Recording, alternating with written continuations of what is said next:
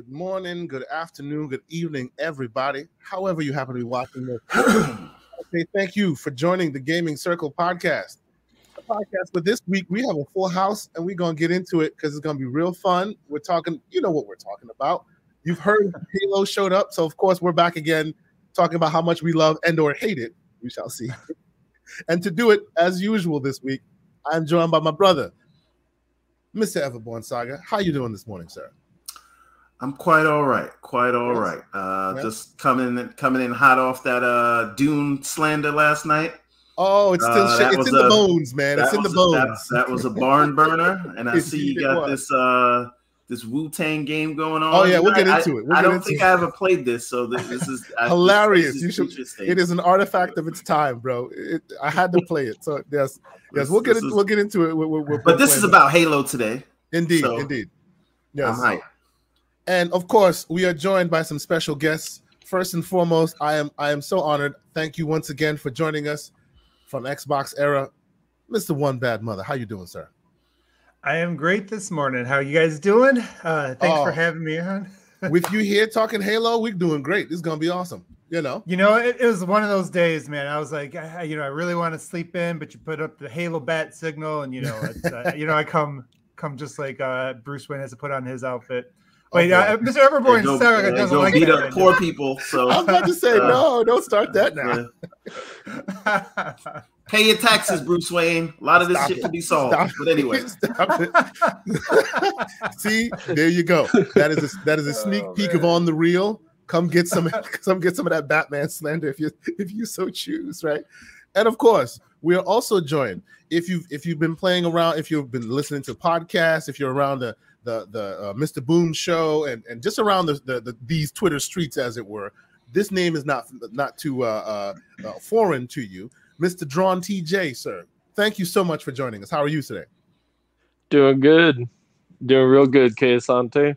We appreciate you joining us. Now, real quick, so that everybody knows, this man is joining us on his vacation while podcasting from an Xbox. So good on you, good sir.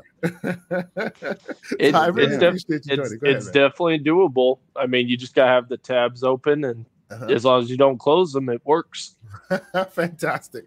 This is really interesting. I hope it continues to work, man. So yes, this week it should be fun. And thank you guys so much who already pulled up. Mr. Joy in the Dark is in here. Yesterday, that man was in rare form, and this morning I expect it should be the same. So he came with the receipts. He did. He came to represent and make sure nobody got things twisted. So we appreciate you, good sir. So yes, and of course, Pixel Bit is also in here. He heard Halo talk was happening, so there's just no way he's not going to be. Oh in man, he might get a random link to join the show, but he might. Yes, if he's interested, he might get a random link. Indeed, and of course, we have the Wandering Dutch, the man who has provided us such greatness in the morning when we start up our intro. Thank you once again, good sir, and welcome. Thank you for coming checking us out this morning. I see one big bad Mo in here as well, so it's gonna get nice and steamy in here. Oh, and Gerald Mack also just popped in. Thank you very much. So let's get into it as we do with basically what we've been playing, and as you guys can see, I won't keep you guys hostage with too much of this footage because, as I said, it is an artifact of its time. But I really did enjoy a little bit of the time that I got to play with this thing. It's really fun. So for those who don't know, this came up for me when we heard the report that Microsoft had greenlit a new team to work on a new Wu-Tang game. And I remembered, hey, I used to play this old Wu-Tang game called Wu-Tang Style. Now, this game was in its day, it's tried to be that Mortal Kombat-like game, right? And in doing so, it is bloody and also very pixelated and old school and full of stereotypes and an artifact of its time. So we'll play just a little bit of this to give y'all like a sense of what we're looking at. It was a fighting game. It's a fighting game, but wrapped in a, you walk in between the fights. You're like walking through the subway, you'll see it's very, very basic. And then you get to a place, and when you get to the battle, it's basically you're one versus maybe three or 1 versus 1, and it's just rounds. You'll see it. It ends up being a fighting game, and if you have all 4 controllers, you could make it a fighting game versus. But this is more of a campaign style. That was their version of it. So the idea is there's a PS1. Xbox, right? PS1. Okay. Yeah, PS1. OG. Man. Yes. OG. I played it on my Retroid Pocket. this is my first time seeing it. Yes. But yes, it is an interesting artifact of its time. If you in any way, shape, or form like Wu-Tang music, you'll be right in here because they have some very interesting tracks that you have not heard anywhere else, but specifically from the game.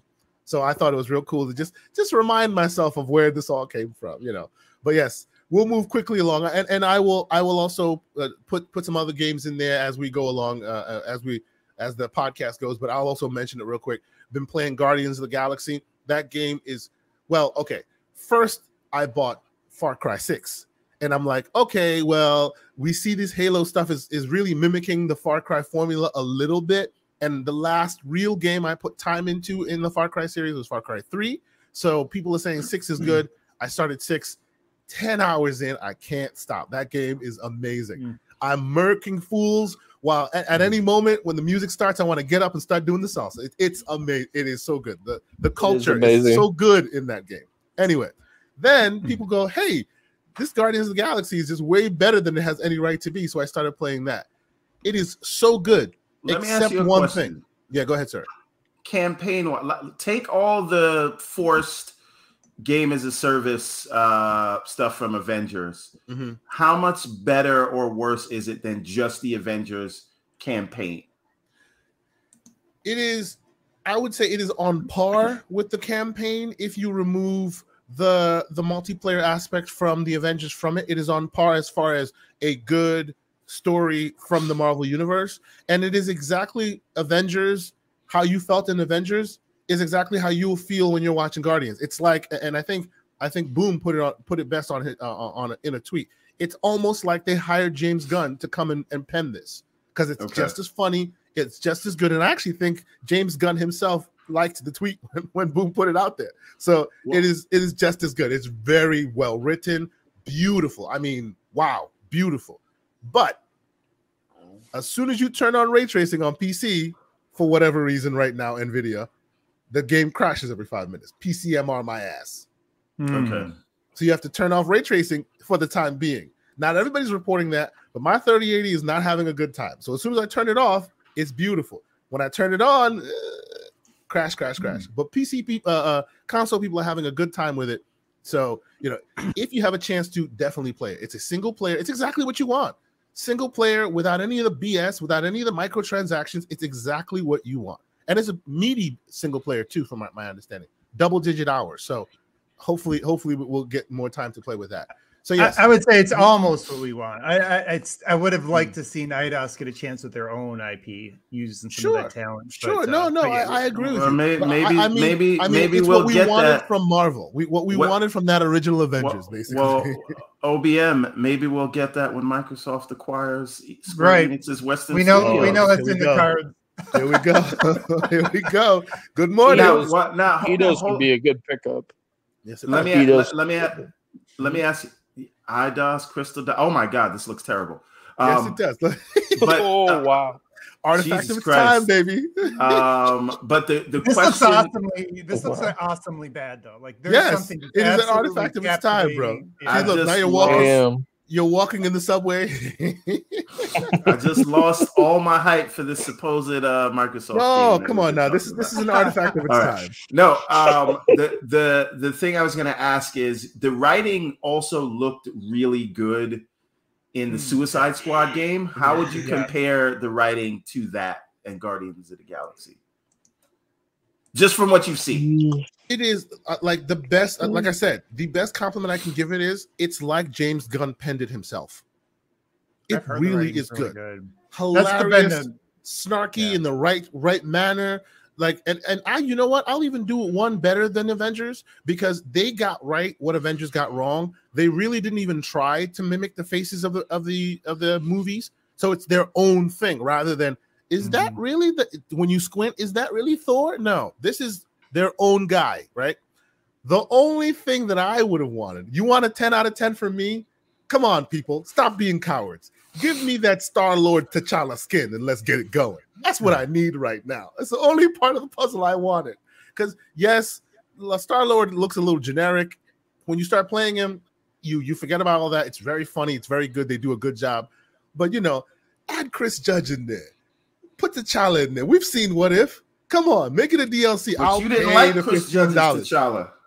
I'd rather that than what we have now. Okay. It seems like the writing is way better in Guardians of the Galaxy than when I saw the Suicide Squad game.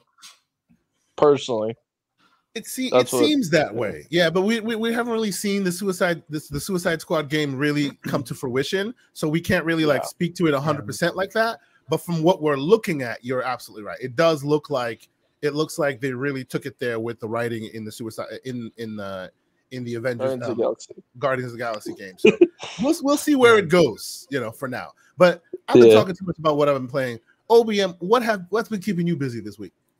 Well, look, I feel like I'm setting myself up to take the show off the rails here. So after the whole WB thing, I've had the Batman series in my backlog probably for years. Actually, I had Arkham Asylum in my backlog on the 360. Never played it. I think I played it like an hour. Never really got into it.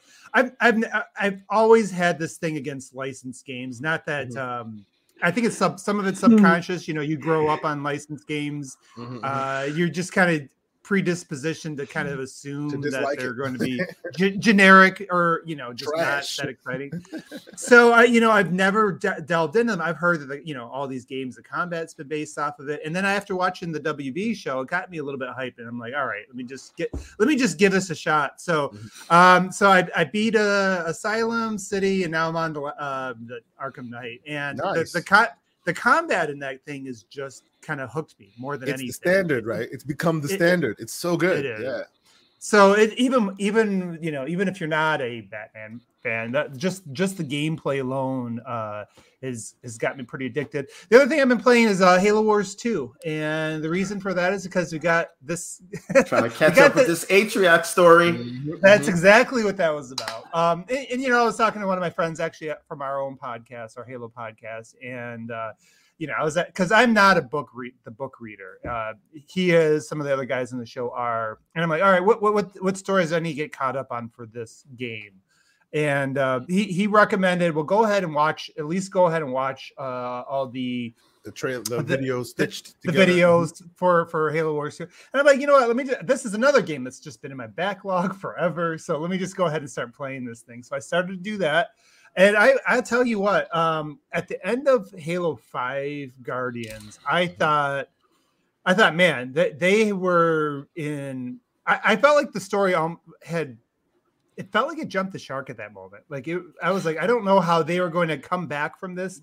It was one of those things where unless you're going to make this some dream sequence that never happens, like how are you going to recover from this mess? Okay, and I got to ask you a question about the ending. I always felt like, and just catch up my memory because I beat this game in 2015. Okay. I felt like the game almost ended on like how Dune ended, right? Like it didn't really end. Oh, I didn't watch Dune yet. I'm saving that because my daughter. Well, it's only they only go by the. I'm not spoiling it, but they only. It's called Part 1 because they only do the first half of the first book. Okay, right. So it's not really a cliffhanger, but it seems like it's been building up to this moment, and then it ends with Halo 5. So you get to Halsey, and she basically says, "Took you long enough." And then it's kind of over. Yep. Right? The whole thing is get to Halsey. Yep. So refresh my memory as to, because I always felt like, okay, there's clearly going to be like a follow-up, maybe not a full-on sequel, but a follow-up to this in like a year. And then it never came. Right. So remind me of the ending, why you say it jumped the shark. I didn't feel like it jumped the shark. I just felt like there was no real ending. I just thought the whole thing was convoluted, and I thought the whole evil Cortana thing was a bit. It went too far, overboard. Yeah, I you know what? It's a little bit early. I didn't sleep very good in my dictionary. My thesaurus is kind of lacking right now. But it was like that angle's been done to death. You know, the whole AI turns bad, right? And I just thought pigeonholing that into Halo, you know, try to make Master Chief some misunderstood. You know, is he machine? Is he human? Try to make him like this complex. And they didn't land that from any standpoint. I always thought Halo was at its best when Master Chief was just some badass comic book hero, basically. And, you know, you kind of build up the characters around him, right? Like that was, to me, that worked. And then, you know, you're Master Chief and you're just like some badass in this universe. I really didn't think that anything they did with the characters made sense. I thought a lot of the characters had potential. Like if you'd actually heard some of the backstory in Locke, there's actually some depth there they never brought into the games. And that was one of the other issues is like from, you know, you really had to read the comics and, you know, you had all the supporting materials to kind of get what was going on. And then the whole Guardians thing in general, like all the conveniences and stuff like that. So anyways, I'm kind of rambling, but I just didn't think the Halo 5 story was good from any standpoint, not the self-contained aspect. And even if you bring in the other stuff, I thought it was just a little bit messy and it was just kind of all over the place. A lot of conveniences, a lot of like, to me, like what you would call like lazy, I don't know, like shortcuts, lazy writing, stuff like that. Like, oh, we're going to conveniently land on this planet to save the universe out of all, you know, every planet. It's like, you know, I mean, at least in Star Wars, you knew there was a Force. In Halo, you know, what was your poll here? But you know, like that. Yeah, it was a bit messy, and so I was very negative on that, and I was like, you know, I still play Halo for the gameplay. Still the classics all worked for me. I put in over 2,000 hours of the Halo 5 multiplayer, but I felt like I gave up on the story then. But going back now and like looking at the Halo Wars 2 and how they kind of, I don't want to say they retcon anything or like they say nothing exists, but what they done is they did a soft. It's like a reboot in sorts. They don't tell you what happens right after Halo 5, which I'm okay with. Like they leave a lot of mystery there. They bring in a new baddie, and now we're going to go to this, you know, this ring, in the next one, which is going to have a lot. There's a lot of backstory there, a lot of like mystery ring. Yeah, and so I think in a way, what they've done is they've soft rebooted the story, and it's almost like the tone of it. The tone of it is very CE, where you kind of combat evolved, very much so. Yeah, you can feel that. Yeah. So you can kind of feel that, but I would say, you know, for anybody that is where I've been, the Infinite. Yeah. But give Halo 2 a try is what I would say. So if anybody here it feels the same way about the story that I did, you know, I hear the Halo Wars 2 campaign is not that long, or you can just go ahead and watch it. That is a good question, Beast Mode. Yeah. Is Halo Wars 2 on Steam? I know the Halo Master Chief Collection is, but is the Halo Wars 1 is? One is. I don't think is 2 on Steam. That's unusual. You think that's an oversight they would have corrected while the story lines up directly to Infinite? You know, that's an interesting question. That should be addressed. Anyway, you're absolutely right there. So okay, that was long-winded. No, absolutely not. Absolutely not. Awesome. Halo requires full explanation at all times. Yeah, I got to give you a backstory. Every time I'm touching something Halo, I got to give you a backstory. That's right. The whole deal. It needs to be defined. You know, never regret giving us. That was better explained than Halo 5 story, but you know. Wow. Oh man. And how about you, Drawn TJ? What have you been playing this week? I've been playing Far Cry 6 actually, and I'm actually enjoying the game. I was actually hesitant whether or not to get it because all the Far Cries have been feeling the same, and the last one I enjoyed was 3, and I was like, 4 didn't feel like it, Primal didn't feel like it, 5 didn't feel like it, and my friend finally convinced me. He got me to cave in, so I bought 6, tried it. Graphics are amazing. Gameplay is amazing. It feels like Far Cry 3 with better graphics and better gameplay. I love it. Yeah, I have footage over here that I'll play in a moment. I've actually been caught by the Far Cry bug myself. Like, and oddly enough, Like Yeah. I have one of those expansion cards for my Xbox. So I have the Series S little man. Shout out to the Iron Lords. I have little man here in the corner, and then I have the big guy in the living room.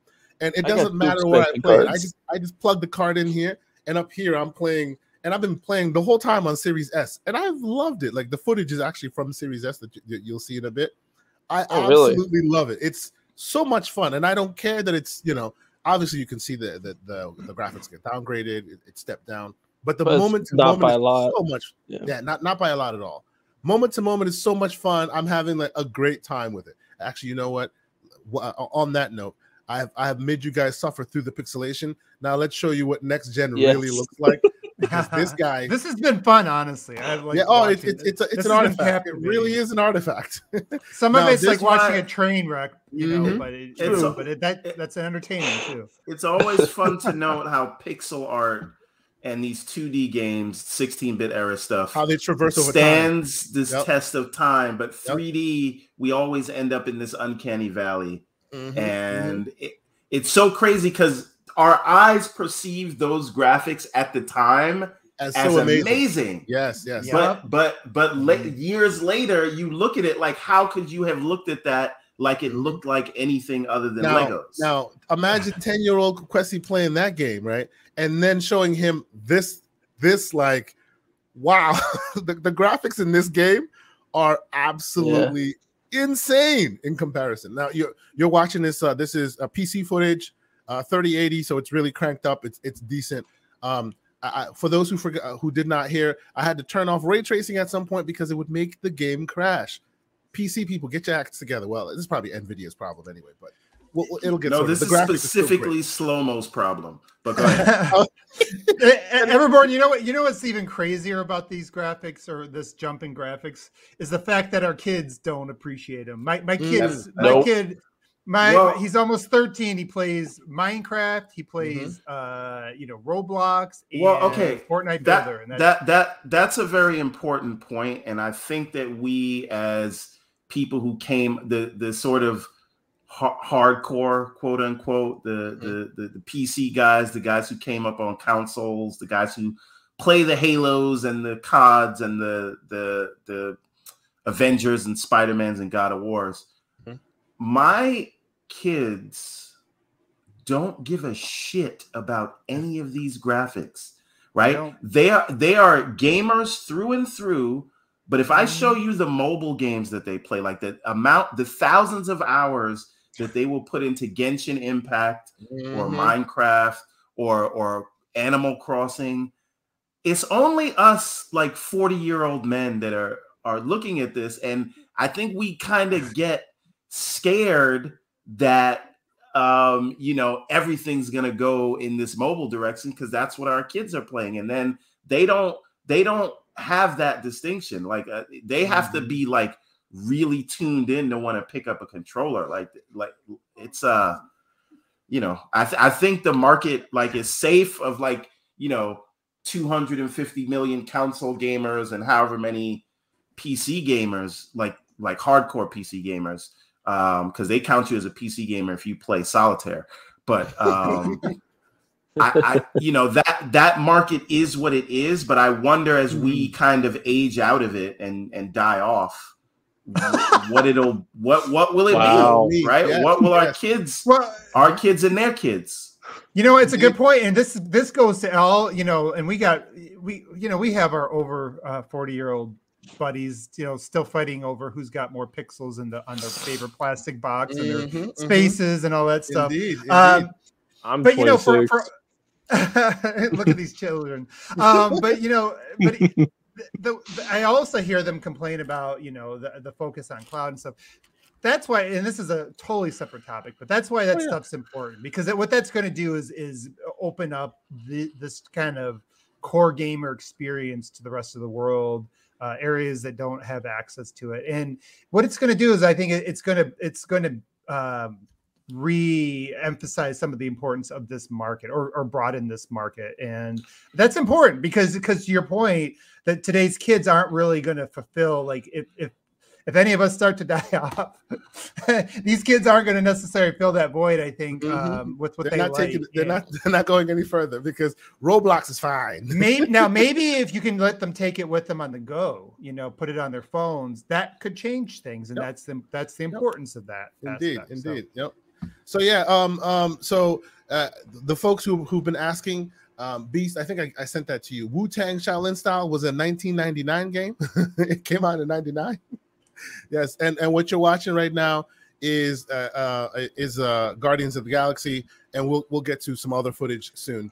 So I've been playing this. I've been enjoying it. I think it's very interesting. It is better writing than I thought it would be. It's quite interesting. It's very good. It runs well on PC for the most part, except for a few people who are having ray tracing issues, which I suspect there'll be a driver update to fix that sooner rather than later. Well, I'll tell you what. We'll transition to what you've been playing, sir. Go ahead. Tell us. Yeah, so I was always on board with this game because as soon as they said, okay, Square Enix is making it, I know it's not Crystal Dynamics, but close enough. It's one of the Western Appreciate studios. The full dynamics.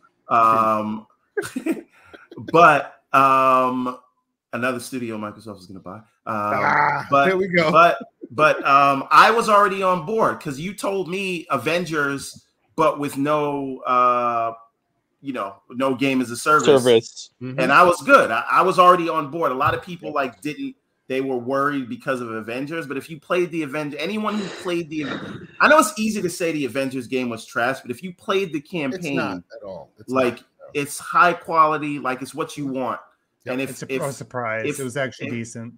Yeah. I think if someone else made it, people would have been all over it. But that's another discussion. And we know who the someone is. Now, but all that being said, I am not going to buy this. And I'm going to tell you why. Not yet. I'm going to follow my own. No, it has nothing to do with Game Pass. I'm going to follow my own advice for once, right? I started playing Kena, and I loved it. And then the Halo Flight came out, and I put it down. And then Comic-Con happened, right? And then I was recovering from Comic-Con. Right, and then Far Cry 6 comes out, and then I download that. So you're going back to Kena, and then people tell me, "Oh, check out Echo Generation," right? And Forza's coming out next week. Yep. Right. So between the games that I've bought for full price, Kena, Far Cry 6, and I'm playing what do you call it on Game Pass, Echo Generation. I know that this will be another one that I buy and do not play until backlog. Right. Until Game Pass. Right. So and then there's Backbone, which I also need to put on the list. Right. And so it is either going to come to Game Pass or it will drop down by 50% by the time I'm ready to play it. Yep. So I'm just going to wait. It's not that I don't want to play it. Right. You're absolutely right. It looks great. But it makes no sense for me to buy it right now at full price. Yeah. Right. And actually, I'll say real quick, Mr. Joanna Dark hooked me up. I wasn't going to buy it, but then he told me of the GOG deal, Green Man Gaming deal, which brought this down considerably. I was like, all right, sold. So I was going to wait like you, and then I heard the deal. I'm sorry. Go ahead, OBM. No, I was gonna say Everborn. I'm on the same wavelength as you with that stuff, and I don't care what they say, what they yell about on Twitter about buying games. Spend your support the multi-billion-dollar publisher. Yeah, that's right. What are they worth? Forget about your kids' college fund. Yeah. You got to support the devs. Because Square Enix, Square Enix makes. I think they're worth. What are they worth? Probably $15 billion, something like that. They're fine. Yeah. They'll be fine. Yeah. And they'll sell they'll sell the developer to Microsoft afterwards. That'll be fine.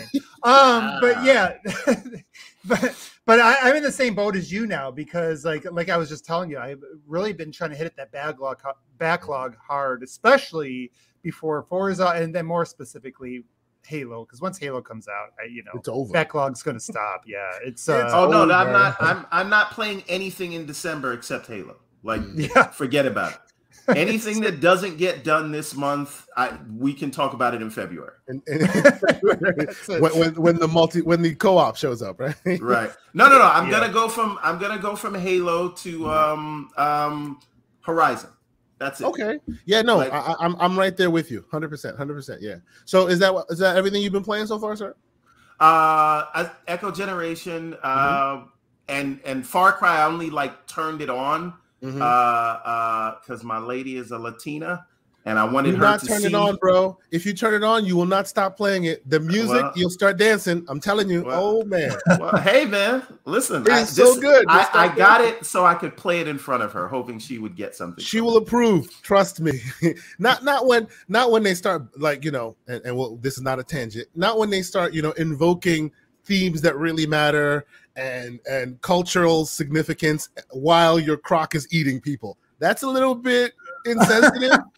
You know what I mean? Because there's a lot of that in there. Is the game still like? Is Ubisoft still against making any kind of real estate? Political, yeah. Yes. They are habitual line pushers. They don't. You know what I find hilarious.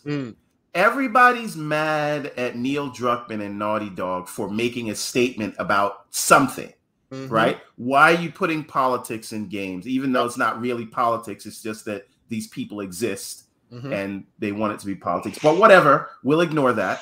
Yeah. And then you are mad at Ubisoft for being bland and not saying anything. And so which one nothing. do you want? Do you want them to leave it out like Ubisoft? Those who or say do you want them to say something that may make you uncomfortable? Indeed. You're right. But I will say, I do side with those who say what they're doing here is a bit insensitive, because it is. It is. But the world they create, I mean, my wife was used to be a salsa instructor. So she, you know, she's not a gamer. She hears this thing in the background. She's like, what are you doing? She comes over and listens to the mute. It is amazing. It is such a, like, they built that world so well. It's just, while you're running around being zany and crazy, there's literally Cuban Revolution. Let's be real. Cuban Revolution happening all around you.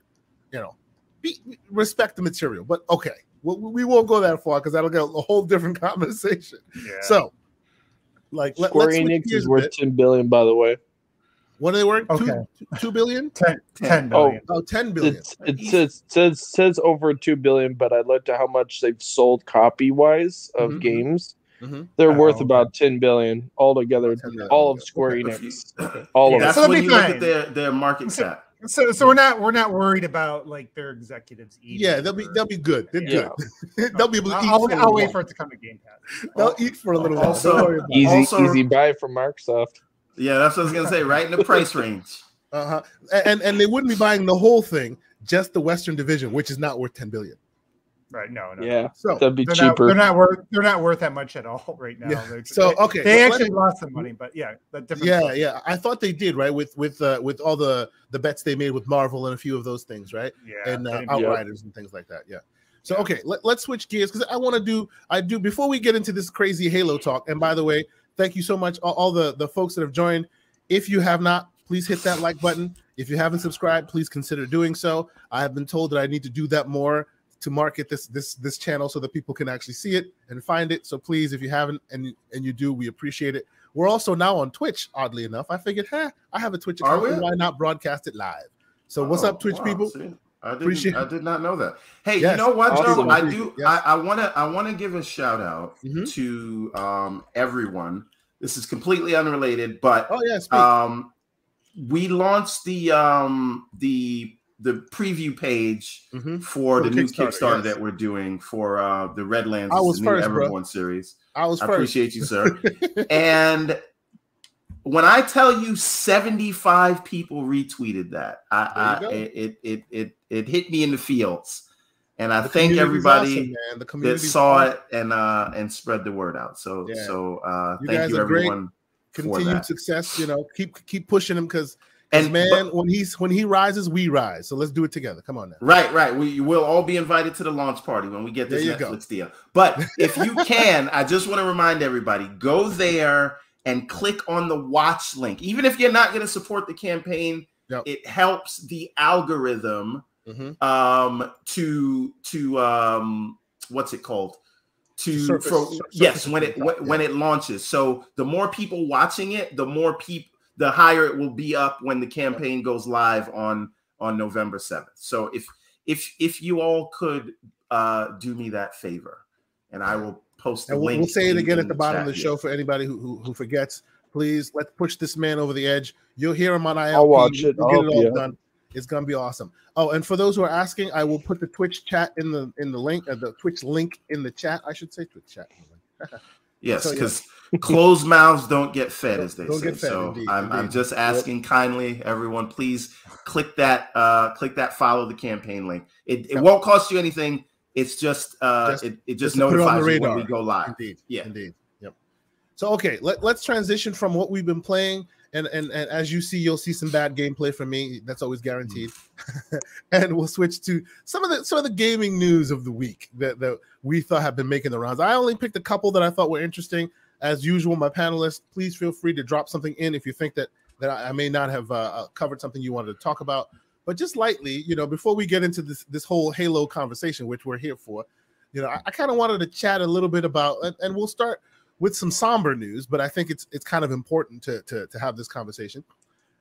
This is PAX South has been canceled for the foreseeable future. Now, all these titles literally come from titles of articles. I will link the articles in our show notes if you want to read them fully.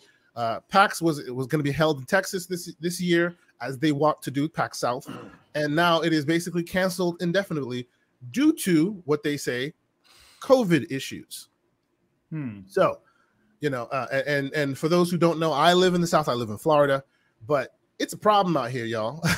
Yeah. For those who think that it was a thing that came and went, those of us with kids are still quarantined like it was the first day, because my child, I cannot afford to have that befall my child. So we act like we're still literally quarantined in our homes. And every decision when we go anywhere is very, very calculated. So, I want to add a little bit to this. Mm-hmm. And if could we just take that thing off the bottom? You want people to see your face? Is that what you want? Oh, my bad. Okay, yeah. Sorry. No. So. The thing is, so two things about this. In New York, where there's a good amount of vaccinated people, and I think it does have something to do with the I guess the demographics of that locale, right? Because in New York, when we just did Comic-Con, right? It was the largest gathering in New York since the beginning of the pandemic. Wow. And it required, wow. And it required vaccination for entry. If you were above 12, you needed to be vaccinated, or you could not attend, not just as a vendor like me, but just as a fan. And when I tell you the amounts of it was just as busy as any year I've been there. That's awesome. So, and I thought part of it, I think, was people just kind of really wanted to get out, like pent up demand and things like that.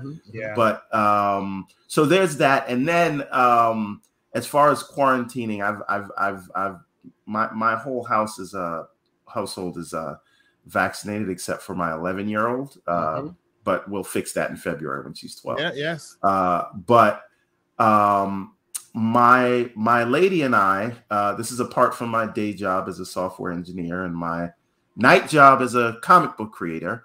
My lady and I run a daycare. And so we just get all the germs, all of them. Yeah. There's no kids don't cover their mouths. They just, it's pretty bad. Indeed. So, and expecting them to be responsible for wearing masks or covering their mouths. Yeah, you've already failed that mission. Not going to happen. Just by thinking that it's going to fail. So it's, I just have to let Jesus take the wheel. And I'm an agnostic. So. Well, I put this news story. We don't have to go too far into it because I know it can get a little testy on certain sides, but I just put the story out there to let folks know this is still happening. We out here, and we want to go to PAX, damn it. We want to have Everborn come down to Everborn. Maybe if more people in that region were vaccinated. Exactly. That's what I'm speaking of. Because the people in that region probably don't want to that requirement. They might feel like it's an vaccinated to non-vaccinated is very, very high. It's upside down. I think another part of it, though, is forget about who's vaccinated and who's not. A lot of people didn't like that as a requirement. And I'm talking about people in New York was like, how dare you, Comic-Con or you know. No, I hear you. But it's a requirement because either we do that or we can't have nice things. And here we are. We can't have nice things now. You know, so I'm just speaking from a dude who's out here who would love to go to PAX, who would love to hear that Comic-Con Tampa comes out and my band Everborn can come join us, and that'd be awesome. But that may not happen because we out here and these things are getting canceled left and right because people aren't taking it seriously enough. If that does happen, I gotta sleep at your house. Just FYI. Hey, bro, I got room, baby. It's can't come down there, pay for hotels and all these other things. It's all good, brother. I have just room. letting you know. I have extra. There'll be couches. There'll be rooms. It's all good, my man. You are always welcome. So yes, that is the first story of the day. Oh yeah, that is the first story of the day. And you know, again, I'm not trying to make it a thing because I know people get a little testy, which you know it is what it is. But I want nice things, you know. So please, if you can, go get vaccinated. Yeah, and I'm even talking to my brother. Like my brother is one of those people who I'm talking to. So please, go get vaccinated. Anyway, moving swiftly along, we will now talk about some other interesting things that have been happening. Actually, this leads to another interesting conversation. PlayStation has come out and basically said that with their recent acquisitions, right, their full workforce of developers have now grown almost 20%, and they're obviously planning to continue investing. Right now, I put organic. There's the man. There you go. I put this out here because I suspected this would lead into that conversation of organic growth. Right, they're growing. And why are they growing? I think they're growing because they see Microsoft and they're going, yo, we can't sit idly by while these dudes are snapping up these big studios, you know.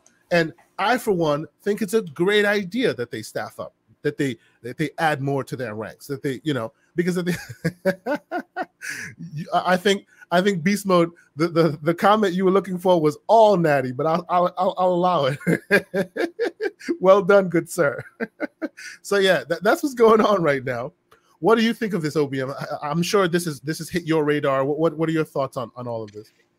Yeah, I mean, what they're doing is sensible, honestly. Like I've talked to some other people about this, and you know, I don't think Jim Ryan's necessarily the best communicator. You know, he's kind of put his foot in his mouth a few times, but I do think he has, from what I'm seeing from a distance, you know, not knowing all the inner workings of Sony, I think he has the right business plan. He understands where the market's going. It is interesting because, you know, I always, you know, a lot of Japanese companies or, you know, companies that are based in Japan are very conservative. They don't necessarily try to jump ahead and be in the forefront of trends and things like that. And so I always assumed Sony would just be very slow into this whole paradigm change. I think he's being a little bit more aggressive than, you know, than maybe some of the traditionalists want him to be, but it's a smart thing. Like you know, as somebody that's, you know, I've been Xbox. I have all the platforms, but I've been Xbox is my primary one for 20 years, really since it launched. And I would say, you know, like when they made that decision in 2015 that they're going to start trying to go everywhere, I was actually cheering that move, seeing where they had kind of fallen to up to that point, because the broader your audience is, the more risks you can take, the wider variety that you can have in your portfolio.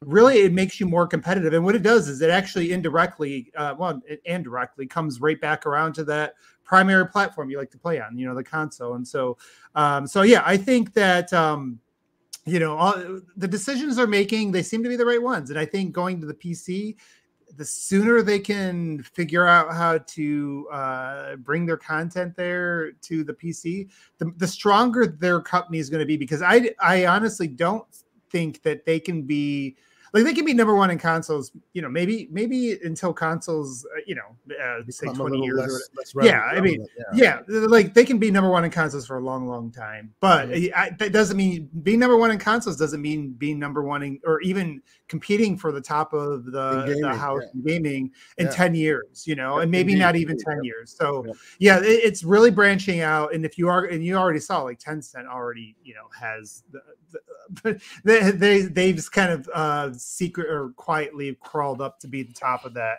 and it's really going to be in the future where things just become more of an app. You have to start establishing yourself now. If you try to wait until that's the market, then you're going to be playing catch up, and then you will be like Nintendo was back with the where they were with the GameCube and things like that. Like if you just are trying to start to chase afterwards, you'll end up like Windows Phone is what you're saying. Not Windows Phone. I don't think the thing I will say that I don't see best Sony mobile ever, operating system of all time. Go ahead. Indeed.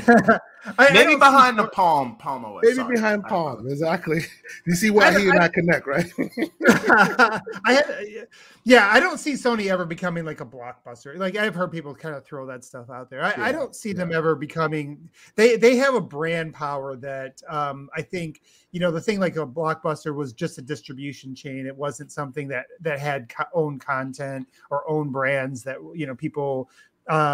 That was part. I mean, the experience was part of nostalgia, but I think there wasn't like any content they owned that was part of nostalgia. So that's the thing, that they're always going to have that. They have IPs and things like that. They'll continue to exist, but I would say like the further Microsoft places themselves the way they are, and you just don't know with like Amazon. I mean, Amazon is literally just saying, "Oh, hey, we're going to start throwing this stuff part of Amazon Prime," and all of a sudden, and get a few things that hit, and suddenly they're relevant, right? They throw those things on. It took one IP. It took one IP with Microsoft. Without Halo, I hear somebody chewing. Sorry. Yeah, no worries. It's all good. It took one IP with Halo for Xbox to get on the map, right? So that's how quickly things can change. You see what happened with Epic. Epic was, what was Epic? They were a game engine, right? And they let Gears of War go to Microsoft, and then they released a AA game that people did Epic a lot, failed. Man. They were Unreal, the first person shooter Unreal. They were out there for a while, and now they're a powerhouse until Fortnite and all that. True, yeah. But they've been out there for a while. No, they've been out there for a while, but now they're a different kind of powerhouse. Yeah, right, 100%. Because of a game that released and they copied. And half the industry's games are built on their engines. Yes. So it's become a whole different ballgame. You're absolutely right. Yeah. The point is, things can change quick. I guess that's my long-winded. When I'm tired, I get long-winded. So you're not long-winded at all. But that's my long-winded way of saying that things can change extremely fast. They are changing fast. 5 years from now, we're going to start to see this market is going to be very different. And Sony's making the right decisions. And I think even if you value the console, you're a core gamer, you should be happy that they're trying to compete and expand, because it's going to allow them to diversify, take more chances, and even double down on the things that they've been really good at, which they are doing. So well, hold on real quick. Let me hit our other guest real quick here. TJ, so as a consumer, now I'm not sure how much experience you have with PlayStation, or I know you're really big on Xbox. Do you game ever on PlayStation? I used to have a PlayStation 3. Well, no, PlayStation 4 I actually had. But you haven't gotten the 5 but yet, no. I grew up playing PlayStation. Actually, I used to be a big PlayStation fan. PC and then PlayStation.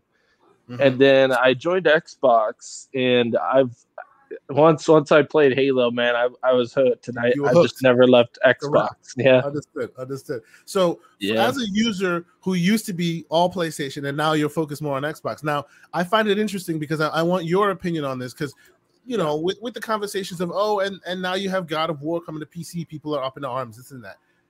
As you've been in the Xbox camp for a while now. What was your opinion when they started talking about, we're now going to be everywhere? Your Xbox will be a portal into the platform that is our ecosystem, whether that be Game Pass or whatever. And in addition to that, now obviously PlayStation is following suit. Is there any negative, like as a consumer of this stuff, is there any side of this that you see and go, no, I don't want them to do that because it might affect something in a negative way? What is your opinion when you hear this kind of news? No, it's totally absurd if anybody thinks it's negative in a way, because look at it like this as a way of thinking, because you guys, you have kids, you want to save money. Imagine like when, like remember 15, 20 years ago how it was hard to buy a game? Sure. Because it was People expensive the back then cartridges was too. like almost $100 back in the Yeah. day. Well, yeah, that's my point. So, and you were locked to one box or one device or one mobile device or your PC. I've always dreamed of, like, when I was younger, way younger, like 5, 6, 7 years old, I always dreamed, why can't I take my purchases wherever I want? I paid for the damn thing. I should be able to play it on my PC. I should be able to play it on my PlayStation, my Xbox, my phone, wherever I want. Because I paid for it. I paid for it with hard-earned cash. But that never came to fruition until recently, thanks to Xbox. And I'm glad we got Phil Spencer for doing that.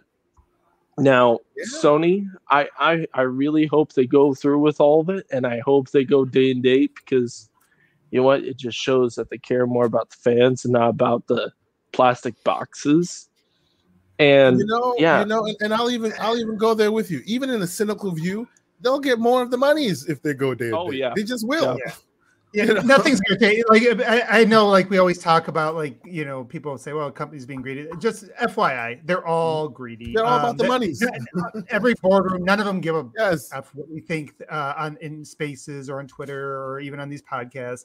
And so that's the thing you got to think about. They're always going to be chasing that stuff. Well, PC wins at the end of the day because you get both. You got Game Pass and you got Steam. So, but that's what.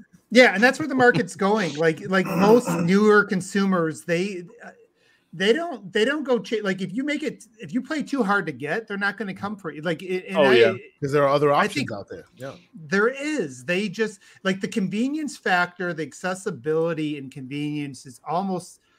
I was talking to somebody who's a developer for a pretty large publisher, actually, and she was even saying, like, we saw some of the decisions that were made by like let's say EA, right? When they moved over to over to Steam, and what they ended up realizing is that people play where they want to play before they go for your game. And once you're there, like, you think about that, like, I mean, that EA store and Steam are literally you're talking about an app on the same damn thing, and they still had to give in. They still had to give in because people want to play where they want to play. And if you're not going to meet, they're not going to play. If you try to play hard to get or say you got to come over here, like, oh, you know what? There's plenty over here. I don't need to. Isn't that amazing? Like, OBM, what you're putting, that is so amazing, right? They are somehow able to convince you every 4 or 5 years to buy it. Well, more than that, but to buy with the mid-gen refresh, to buy other hardware to play the games you want.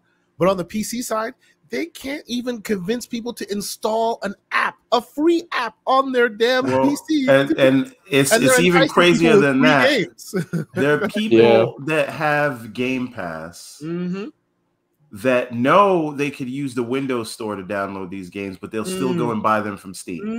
I mean, look at the sales of Age of Empires right now. It's but the ridiculousness. Go ahead, Everboard. This is the argument as to why people keep saying, buy Take-Two, buy Capcom, buy whoever. I want them to buy Sega, but Steam, if they were able to get Steam, that is a nail in coffin, right?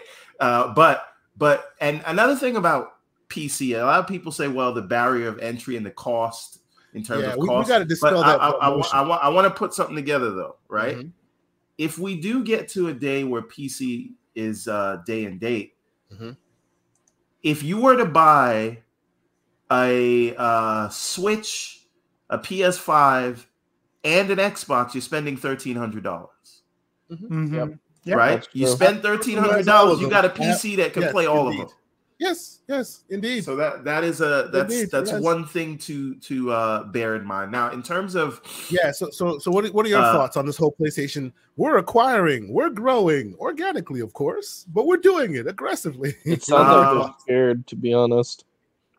I don't think it's scared. I just think it's preparing yourself for the future. And I've brought this up before in one of the spaces I was in, and I've talked to you about this. Mr. Asante. Why do people call you by your last name all the time? Does that bother you? Not at all, brother. Go ahead. Okay. Amazing name.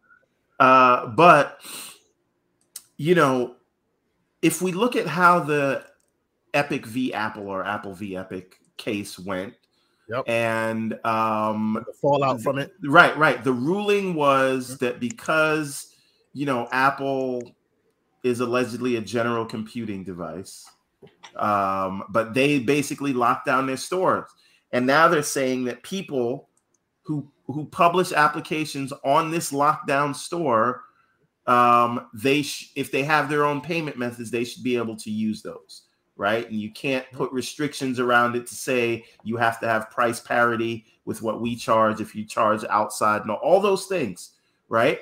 And the other lockdown store that comes to mind are these video game ecosystem stores. Indeed. Now, what if one day someone tries to use the Apple versus Epic case as precedent to it's go already set the precedent for sure. Right. And take that away. And remember, and I'm bringing this up because most of the money that Microsoft and Sony makes are off of the 30% cut they take from the store for third-party software and microtransactions, right? Mm-hmm. So they use their first-party content, specifically Sony, to bring people into their ecosystem, which is closed, and now they can leverage that ecosystem for people to buy things from the store, and they will make money. So they spend a lot of money on these things, but you could look at God of War and Horizon as basically advertising, right? Yep. Bring you and the only reason to have the box is to have that closed ecosystem. Mm-hmm. Now, should the day ever come where they're no longer allowed to do that, and EA and Ubisoft and whoever else, obviously the little guys will still use their 30%, but the bigger publishers, the Take-Twos and those guys, if they no longer have to pay that 30% the 30% VIG that they play to Microsoft and Sony, what becomes the business model then? And that means, as opposed to using your content to draw people in, you have to push your content out to people, out to everywhere else. And you can't do that by locking them to a single box or even box. An app. Yes, right? That's where Netflix comes in. It's everywhere you want it to be, so they can get you wherever you happen to live. Absolutely. Now, accessibility, right. Mm-hmm. So now I'm not saying like Sony and Microsoft are going to become third-party publishers. I'm not saying that. No. I am thinking. But let's be clear here. Phil has already telegraphed it, right? Every exclusive game they have will be where Game Pass lives. Now, where does Game Pass live? The future is bright. You shall see. You know what I'm saying? Right. Wherever it anywhere it's welcome. Well, I've said this too. I mean, for people that were really bummed about the fact that Starfield's going to be exclusive. Basically, it's exclusively not locally on a box, is what it is. But really, when it launches, especially you assume another year, they can start to mature the cloud thing more often. It's probably not even going to be a super latency sensitive game, at least in certain modes. And that is something that somebody can pick up their DualShock or their DualSense controller, and they'll be able to go on an app on their TV or computer and play with their PlayStation controller for a buck. And maybe if their PlayStation had a damn browser, they could play on the PS5. But right, it does have a browser. It does have a browser. It's just hidden. I've been this close to getting Game Pass on that thing. I've been using proxy servers, bro. Are they blocking it? Are they blocking it? Yes. They're blocking. The Switch also has a browser. It's also kind of hidden in the background. Yes. So I don't mean to hijack your show, but I think this sort of dovetails into some of the other news of the week, right? Like we had the Jazz leaks, right? The Project Belfry, the Wu-Tang thing, which is why we had the video at the beginning. Indeed, and these crazy and we're hearing about some of these crazy these games that you would have never have seen Microsoft consider 5 years ago, right? Like green lighting underneath that. And that's and the reason why they're doing this right now is that the more accessible you make your platform, and the broader the audience, you kind of we even heard Sean Layden, he went on the show with Persona, and Jabari was talking about, hey, it's the same base every generation. It's basically the same 250 million, same gamers. We're making the same games for the same gamers every time. Phil Spencer said the same thing like a month prior, but yeah. And that's what I'm saying though. But you know, it's kind of pointed coming from the person that's part of that really traditional models and that people are fighting for. Yeah. And what it kind of points to is, you know, like, and you know, we have Gaming Bolt trying to come out this week. That's another thing. You know, fight about like, oh, this is not sustainable, or you know, whatever their clickbait spin was on that. You know how they do. you should, as consumers, you should want gaming to become more accessible. You should not want it to be like fight for less people to get a hold of it, because what it does is it holds back the industry. Yes. You know, all around. Yep. The more accessible it gets, the more investment there's going to be, the more chances they're going to be forced to take, right? Because you're going to have to diversify yourself from everybody else. Mm-hmm. The more developers and creators and you know, creatives all around the world that are going to get funding because these companies are going to have to pump in more. There's the business. Again, they only care about the boardroom. It's going to make more sense in the boardroom to put more money into the industry.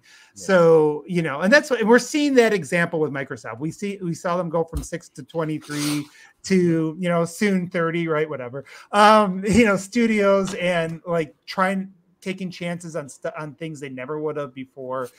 And it all has to do with accessibility, right? And being more convenient to the consumer and meeting the consumer where they're at. And so, you know, I think that all just kind of dovetails together with what Sony's doing. They're doing it slower because they got the stubborn base that they've basically cultivated. Now they have to slowly train the opposit way. Don't worry, it's okay. It'll be fine. Yeah, we know he told you you were special because of your box, but we're kidding. Exactly. But don't worry, you'll be fine. Go ahead, Appleboy. So I think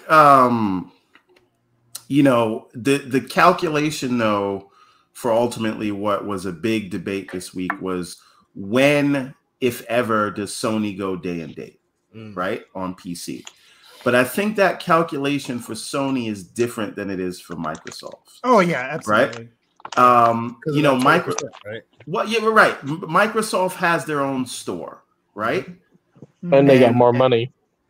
Well, that too. Beyond that, the store is very important. Right.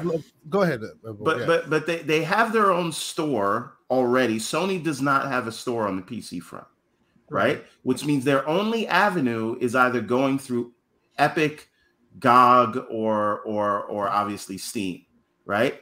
Either of those is going to be a cost.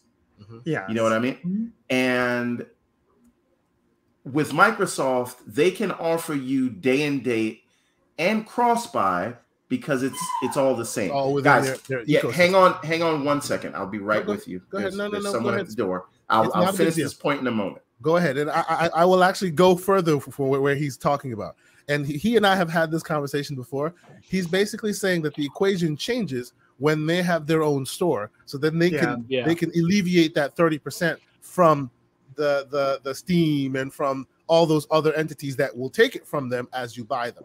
Now, I will let him keep going on down that path. But my initial pushback is we've already established how difficult it is just to get these PC heathens to install a damn app on their phone, an app on their PC. Epic has been trying to do it by giving you AAA bangers for free, and still people do not install the Epic app on their phone. They don't do it because it's like, oh, you know, I just want it on Steam. Why is it not on Steam? Microsoft did the same thing. It took them putting like Sea of Thieves, the Master Chief Collection on Steam before it became this huge success, even on PC, right? You could have gotten that thing for a long time on the Microsoft Store. Nobody wanted to install it. And that's not even to say that you had to install it, because the Microsoft Store comes built into the operating system. So it's not a situation that you had to install it. And it's not I've heard the argument, I've even heard that people push back on Microsoft's approach. It's like, well, why didn't they just make it temporary exclusive to try to, maximize the console? And like the biggest companies in the world, the Microsofts, the Amazons, the Googles, what they've figured out is that it's not about, like, when the market matures, that's when you go for margin. but really you want to get there's some power to getting as many users talking about your product, used to as your possible brand. right now. Yeah. Word for mouth. Yep.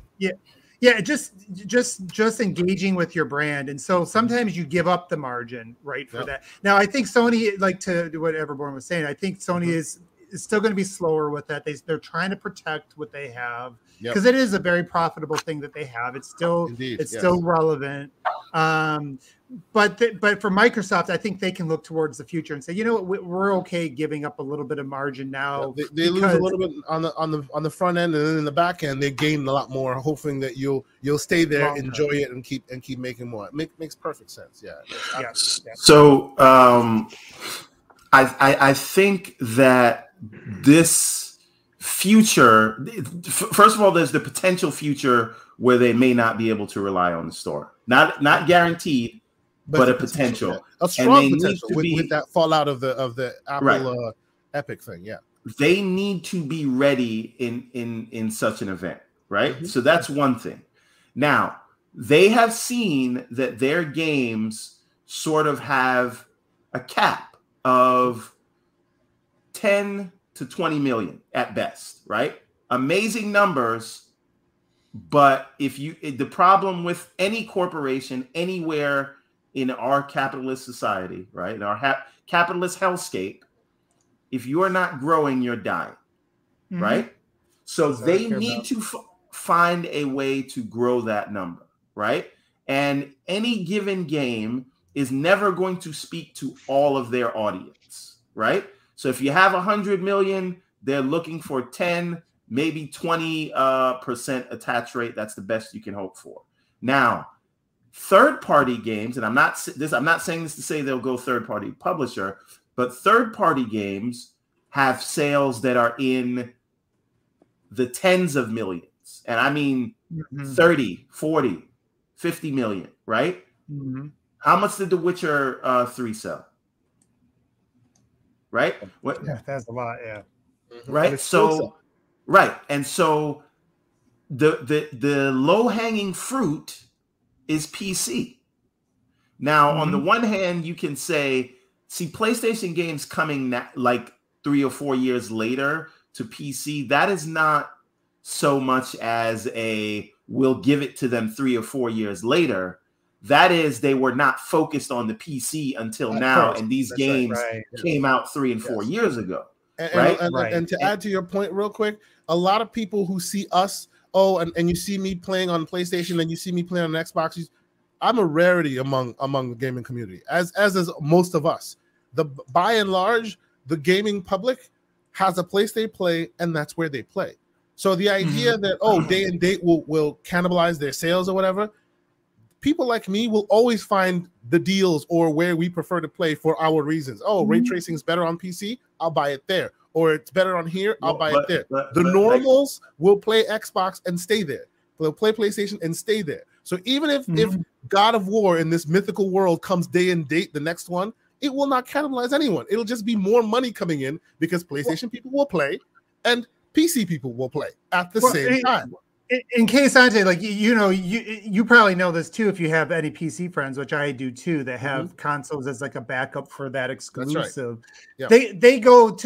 They only go to that other box when that game that they have to play comes out on it. They go play it and then they go back to they leave it to dust again. That's right. Yeah, and remember this point that you're about to make. Remember, they're not really making the money on the first party stuff. The first party stuff is the draw, so that most people can buy the other things. But if they're not making money on the hardware either, right? So if I come there and I buy the hardware and I only come and buy that game that you made as an exclusive, you're not making money on me as a PC guy, on your store because I'm not using your store. And I think that leads to the point of, I think we see Sony with their own PC storefront. But go ahead. So that's where my pushback was to you, and you weren't here to hear it.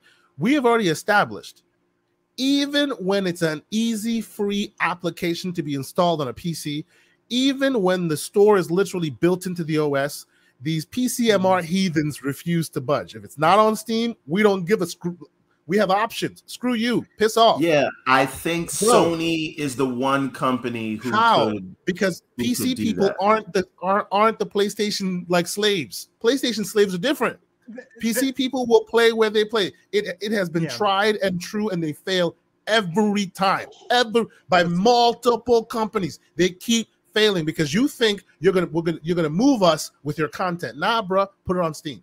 That's what they've all come to realize. So I hear you, and it's a valid place you're going. I hear you, but I think if that is their sole solution, we're just gonna make them install just a simple app of double click and install our store, they will fail miserably.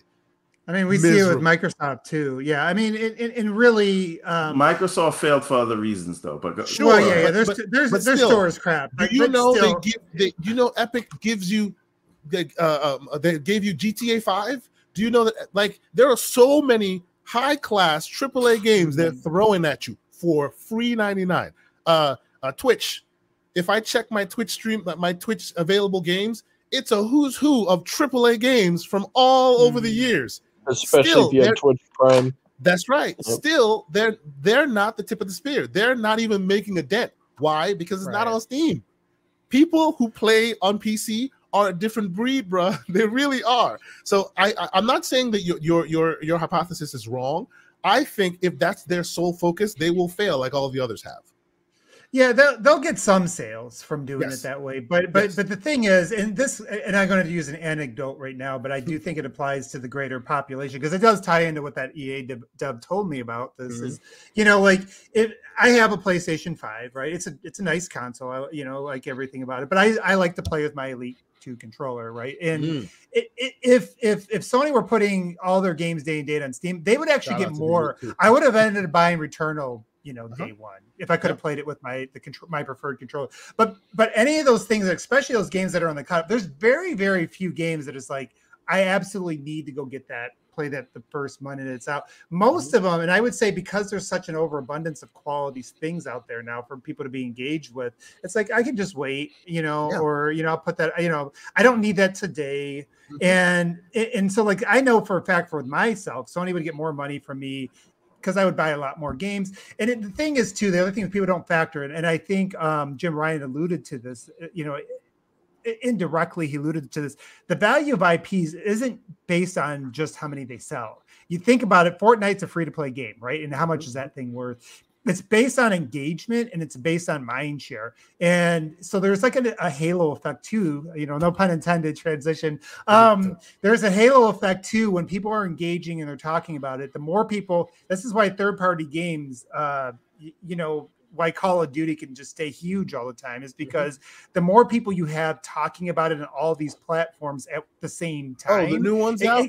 Might as well go buy it. They don't even know if it's good or not. It builds up. It's like a snowball. It's like, it's hard to like, somebody's like in data and analytics. It's hard to sometimes quantify that. It's like a complicated thing, but the more people you get engaging in it at one time, like once you get over this tipping point where it becomes big time mind share, now it's actually indirectly driving more platform. They could actually end up selling more consoles just because of the fact there's more people talking about their IPs that are now worth more money. So, and we see that in Game Pass, right? Like we see games that didn't have a lot of mind share, and then they're announced on Game Pass, and then everyone Game Pass is talking about it, and then it sells like way more than it would have on the other platforms it's available on. How much would Sea of Thieves have sold if it was only if it was never on Game Pass? Yes, that is very cool. And shout out to the homie Slow-Mo who's in the house. Oh boy. Halo. Let me switch back to my PC slander. We're not switching back to PC slander. He said hello. He's here to join us. So those who did not watch yesterday's episode, please go check out On the Real. We had a fun episode, but remember, you must have watched Dune before you join us because we spoiled the hell out of that thing. It was so much fun. Great. I haven't watched it yet. I'm watching with my friends tomorrow. And as Everborn said, this is an evergreen topic. So like watch the show whenever the movie whenever you want, and then you can catch that episode. There's nothing new there. It's specifically focused on Dune. So you'll be able to enjoy the conversation after. And we may be doing more of that because I really like the idea of discussions on a movie, right? Instead of the news of the day where it becomes stale after the moment. I really like the discussion yesterday. It was a great fun conversation. You guys got a good show going on. I like that. Yeah, it was real cool. We had a great time. So let us transition off to another one of my my soapboxes here. This is another one of my soapbox topics. I have to do it because if I don't, I feel like not too many others do. Grand Theft Auto San Andreas has been announced to come to the Quest 2. Now, wait, hold on. Just Slow-Mo says his hello was ray traced in 120 FPS, something our filthy councils could never render. And I would ask him how many drivers he had to install to get that done. Yeah, and on the side of Everborn on this one, unfortunately, you are now watching Guardians of the Galaxy without ray tracing, because as soon as you turn it on, it breaks it crashes the game in like 5 minutes. That is a thing that's happening to specific RT cards. Interesting. My 3080 isn't happy, bro. Let's just put it out there. Anyway, let's move on. Fix that, Slow-Mo. So, Grand Theft Auto San Andreas coming to Oculus Quest. Now, when you hear this, you think it's a good idea, right? A lot of people are happy about this. And half of me is happy about it. But the other half of me is very, very disappointed, right? And before I get on my soapbox, I will ask you, OBM. I'm sure you heard about this when Meta brought out their stuff. and you know, and people are making jokes that the what do you call it? The avatar version of Zuck looks better than the real version, which is really true. But okay, it looks more human. Looks more human. Yeah, that is. Like, it was almost unrealistic because it didn't look enough like a robot. Yes. So, what do you think? I'm sure you may have caught some of the whole things that they said there, but this was a big news, especially considering that Resident Evil 4 came out, and by and large, it's like it got 9s out of 10s. People are loving it. What do you guys think of? What do you think, OBM, of San Andreas, considered by many to be one of the greatest GTAs ever released? Right, the biggest, meatiest version. Also coming to Game Pass day one, but it's also coming to Oculus Quest 2. What do you think? So are we inferring, like, what does it mean for VR, or what does it mean for Facebook? Well, for me, it's Meta, sir.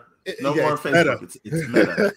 For me, if you must ask my opinion on it, it is very unfortunate because things like this will keep us in that kind of half in, half out place. Hold on. Let me ask you a question, though. Let me ask you a question about this, right? I think the idea that it is GTA is almost it's interesting in that, not because, oh, here's another like 5-year-old or 20-year-old game, whatever it is, but the idea that it is this big open world. It's almost like GTA could be the metaverse, right? Bro, all of these people existing inside of this sort of matrix, so to speak, and you just do what you want. So for the record, this is not new. Check YouTube. It's been done for years. All you need is a $29 piece of software called Vorpix, and you can literally take almost any flat game, put your headset on, and it synchronizes. So people have been doing crazy stunts in GTA for years. But now what you're talking about with like the people who are in the know that, yes. In order for VR to truly take off, it needs to be available and easy. Hold on a minute. It needs to be available and ready to use for the general public. You need general public IP, something that is accessible for people to walk in. And GTA is as general as it gets. But this is the problem I have. If that's the case, then build a game for VR using the GTA IP. Don't keep retrofitting, because there are problems with retrofitting. No matter how great it is. Yep. The game was built for a flat surface. You will never get the frames per second per eye that you need to achieve that smoothness. It just does not exist unless you rebuild the game from the ground up, which is not what was done here. And they keep doing that because it makes business sense. I get it, 100%. But this ruins it for AAA real VR games. Because as we're seeing, Lone Echo came and went like this. right? Whereas this is getting all this attention. And Lone Echo was built for VR. And when you see that, you mad that GTA is getting more attention than a brand new niche market IP, high budget? When you see the faces rendered, like it's like you're a robot in like it is so next level, that game. But no one's playing it because no one is on VR. That's you need big IPs to get the boys to the yard. You need the milkshake. So we build the game, with the righteous IP rather than retrofitting. Because retrofitting is also a very bad experience. A VR version of an IP, I don't think does it the way something that is tried and true does. Like Star Wars is the biggest IP out there. How much did Vader Immortal do? Well, but and that was a great retrofit. Game. But hold on, did they retrofit like Battlefield, Battlefront into VR? No, they built a VR game with the Star Wars IP, and it was successful. That's how it's done. You don't retrofit something old. But how many people did that get there? It got a lot of people there. A lot of people there. Like and it got so much people there. It got so much people there that at some point Oculus was literally giving you Vader Immortal 1 and 2 as part of your purchase. Slow-mo says Rockstar should be ashamed of themselves. Yes, they should be ashamed of themselves for sure. They should, yeah. And I'm not saying it should not exist. I'm sure they will cry on their river of money. And for the record, I will let you go, OBM. I'm not saying this should not exist because there's a place for this. But I think the focus shouldn't be only here all the time. There needs to be both. And for some reason, because moneyed interest, since this is shining more, it's like what do you call it? Lone Echo 2, which was made by Ready at Dawn. You know, you can say what you want about the order 1886, but that game was visually like arresting. It was stunning, and so is this game. But no one will ever play it, and that will be the end of AAA high budget console-like experiences in VR. I feel like you're being a little bit hyperbolic, sir. Until PlayStation decides. Being a little bit hyperbolic. Now I get the question. So we talked about it just earlier in the show. We just talked about accessibility and convenience and what that means to today's market.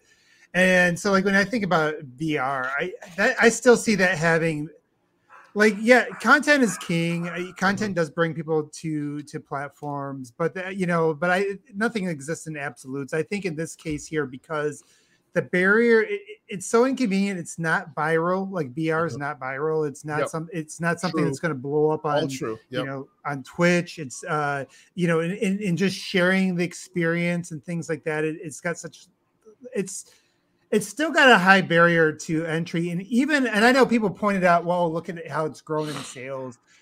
And I keep saying this over and over again, especially in the marketplace we exist today, especially if you look at the way like all the richest companies in the world look at things. It's not just about making that initial sale. It's about that engagement.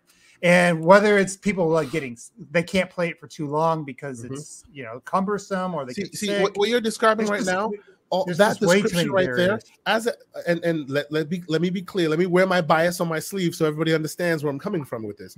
I have the Quest right here, the Quest 2. I upgraded from the Quest 1. I have a PSVR in my office, in my living room, that's collecting dust. That thing is horrible. I have the Valve Index right here. So, and I'm a tech guy, so I'm speaking from that perspective. Yeah. The reason why, to me, what you're describing there, that's the Windows 98 effect. When you put a bad operating system, you put a decent operating system on a bad PC and then say it's the operating system. The reason why people are still, visual is because the games that are being put on there are not meant for it. So because of that, you can never, ever get it to that smoothness that tricks the eye and the brain to go, oh, wow, this is real. It's just not there yet. Yeah, I think you need to get to a point. Also, a mobile processor on the Quest 2. Exactly. Exactly. There is some belief that someday down the road we're all going to be able to just put on the VR glasses that are wireless and access the VR through some cloud thing, and then when it gets to that Wi-Fi 7, prolific. You're right, OBM. Yeah. So when it gets to that point, then I think we can start to talk about content. Until it gets to that point, I just think it's an enthusiast product. True. It's gonna be a niche type thing. Now let me share with you my agenda when it comes to that. The reason why this is frustrating for me is because we live in the world we live in now, whether we like it or not, we need Facebook/Meta because they're the only ones that will continue to invest. And that sucks. You know what I'm saying? We need That's them. the other thing. That is I mean, Microsoft is doing big things in AR. Yeah, but like they're practical keeping their eye uses. out. They're keeping their eyes out. They're waiting for that market that OBM is describing to materialize first before they jump. They know the market's a not smart ready. move. Yeah. A smart move because you know how many arrows have they taken for being first? They're trying. I'll tell to you what though, they got that $10 billion government contract though. Didn't they? So let me throw this out there, Kayasante. So you know what's going to save VR is when it gets big enough that you can start throwing some of the content on a subscription. Because that's really the only way you're going to get. HTC has already tried that. It's not working so far. It's not right now. You had to throw it on an established one. So, like, I could see someday where Microsoft goes, "Hey, we're going to start throwing VR content on Game Pass," and then it becomes a little bit more accessible. But then you have to make it accessible to devices, like any device. Any device, right? yes. And they're already building up. They're already building up that language where these are the controllers you need. There are differences in them, but like Steam VR right now, you can approach Steam VR with any headset you have, and it'll adapt. So they're trying to get to that world. I think for VR, it is. I don't even know that. Like gaming is the easy way in, but I do almost feel like you sort of need sort of this Matrix level, like complete, like kind of this almost like an MMO you need with everyone. You need a world, Second Life. Right? You need to be able to live in it, go to school in it. Yes. Right. It needs to be something like that, less so a specific game. But a world where you can do anything and be anyone. And that's the killer app that will lead you to games. I think what you're describing the strong there focus on is why games it is what's holding it back. You're right. And the reason why what you're describing there is why, unfortunately, and I keep saying unfortunately because I really believe that is why, unfortunately, we need Meta right now / Facebook. We need them because they're the only ones that are still pushing on all fronts. The only ones. Because leave it to these publishers.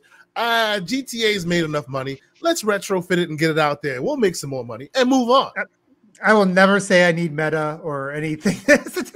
What about augmented reality? That's where we're going. That's AR. That is the holy grail. Right now, AR is way too expensive to implement. Right? Yeah, you've seen Microsoft's version of that. A Magic Leap. It's also awesome. Very focused on that. It is very awesome. It's just very theoretical right now. And to get anything to fit on your face comfortably that lasts a long time that you'll want to wear will cost you thousands upon thousands of dollars, which is obviously not something that can be achieved right now, right? So yeah. It is what it is. We are where we are, and as a VR enthusiast, and I will promote this once again. We will be doing more VR focused content because, damn it, I want people to see it. But the problem is, as you guys have aptly pointed out, it is difficult to show off. So it takes some technical hurdles that we're gonna have to climb. But we'll get there. We'll get there. Can I say something about the VR? Please go ahead, man. Yes. So you remember how OBM was mentioning if Microsoft got Steam? The owner and founder, and still the founder. That was Everborn. Everborn, by the way. Oh, or Everborn. that the founder and owner of Steam said if he were to retire, the only person he would sell Steam to would be Microsoft. Yeah, that's why Microsoft has not made a VR headset or has not partnered with anybody yet, because they know they could just. That's an interesting theory. As soon as it happens, they'll take over Steam. They'll take the VR headset, and then you they'll need lotion, bro. Is that what's going on? Then also, don't forget the augmented reality. They can actually decrease the size of the Steam, or not the Steam, but Steam's VR. They can actually make it smaller and make it fit better on your head. Yeah, there's a lot of pieces out there. You're absolutely right. There are a lot of pieces on the board that have not been connected, and when they are, it will change the equation a bit. Go ahead. It needs to be something that can either be built into glasses, or something that is sort of like the Star Trek visor, like something so lightweight that it can be put in your pocket and put on. You can wear it all the time, right? And it has to feel like it's not even there. Yeah. Exactly, right? Exactly. And you it know, needs you to know be, the world we live in where rendering is really high and all of that. So that means we're a long way. Even the thinnest laptops cannot fit on your face right now, as far as components go. You know. Everyone, I'm sorry, I didn't mean to cut you off. Go ahead. No. I just said it needs to be that before like for tech to become like mass market, it needs to be something your grandmother can use. Indeed. Right. And until it gets there, it's not going to take off. And you need that in order for there to be significant investment. Right now, everyone's leaving it to Facebook to figure out because no one really believes in it because the tech isn't there. And when the tech is there, I think you'll see more people coming in and everyone, right? Like, there's even the question is, what is it going to be? Is it going to be AR or VR? And Apple and Microsoft and Google, in a way, I know they got rid of Google Glass, but there's still things that they do. They're all betting on AR, whereas Facebook is still heavy into VR. Well, right? like based on their conversation of their Meta conversation, they are now transitioning. Even their new headset that's potentially coming out, their more high-powered, more involved headset seems to have more AR components in there as well as VR. So it's a transition, but we're seeing them go. I mean, take Zuck out of the conversation. I do like that you have a, billions of dollars company, right, out there putting all their chips in the VR bucket. I do like that. I know, I'm sorry. It happens to be the company we hate the most, but it is what it is. It is what it is. I hear you. So have we said our piece as far as this conversation? Because we'll get to the big story, but I want to drop a small little bit of slander in here. Okay. So we've heard that Dying Light 1 is getting a 60 FPS patch, right? Is that news to anybody, or have you guys heard about that? Yeah, I heard. So Dying Light 1 is getting a VR patch. It was announced I think yesterday, right? And somebody, and I won't put it up, I just want to have a quick laugh. Somebody goes, hey, will the PlayStation 5 version of Dying Light 2 be free as well? And the official Dying Light 2, the Dying Light Twitter goes, 60 FPS patch? Of course it'll be free. Somebody else is making you pay for that? Question mark. Scratching your head. I'm sorry. I'll just put that out there. Just keep it moving. So even when your partners are just slandering you on the internet, there's a problem. There's definitely a problem here. So yes, they're taking a bunch of PR wins right now. It's blowing up all over Twitter because they basically slandered PlayStation right in full view. It is what it is. But okay, let us transition on. Yes, I apologize. I'm a VR apologist. I want it to get far faster. And unfortunately, we need to sign a deal with the devil to get there, and that's where we are right now. It is what it is. But okay.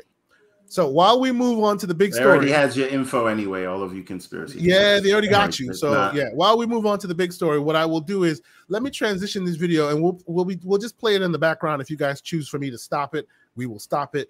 This is the overview video that we saw from Z-Master from old Halo Infinite when it showed up.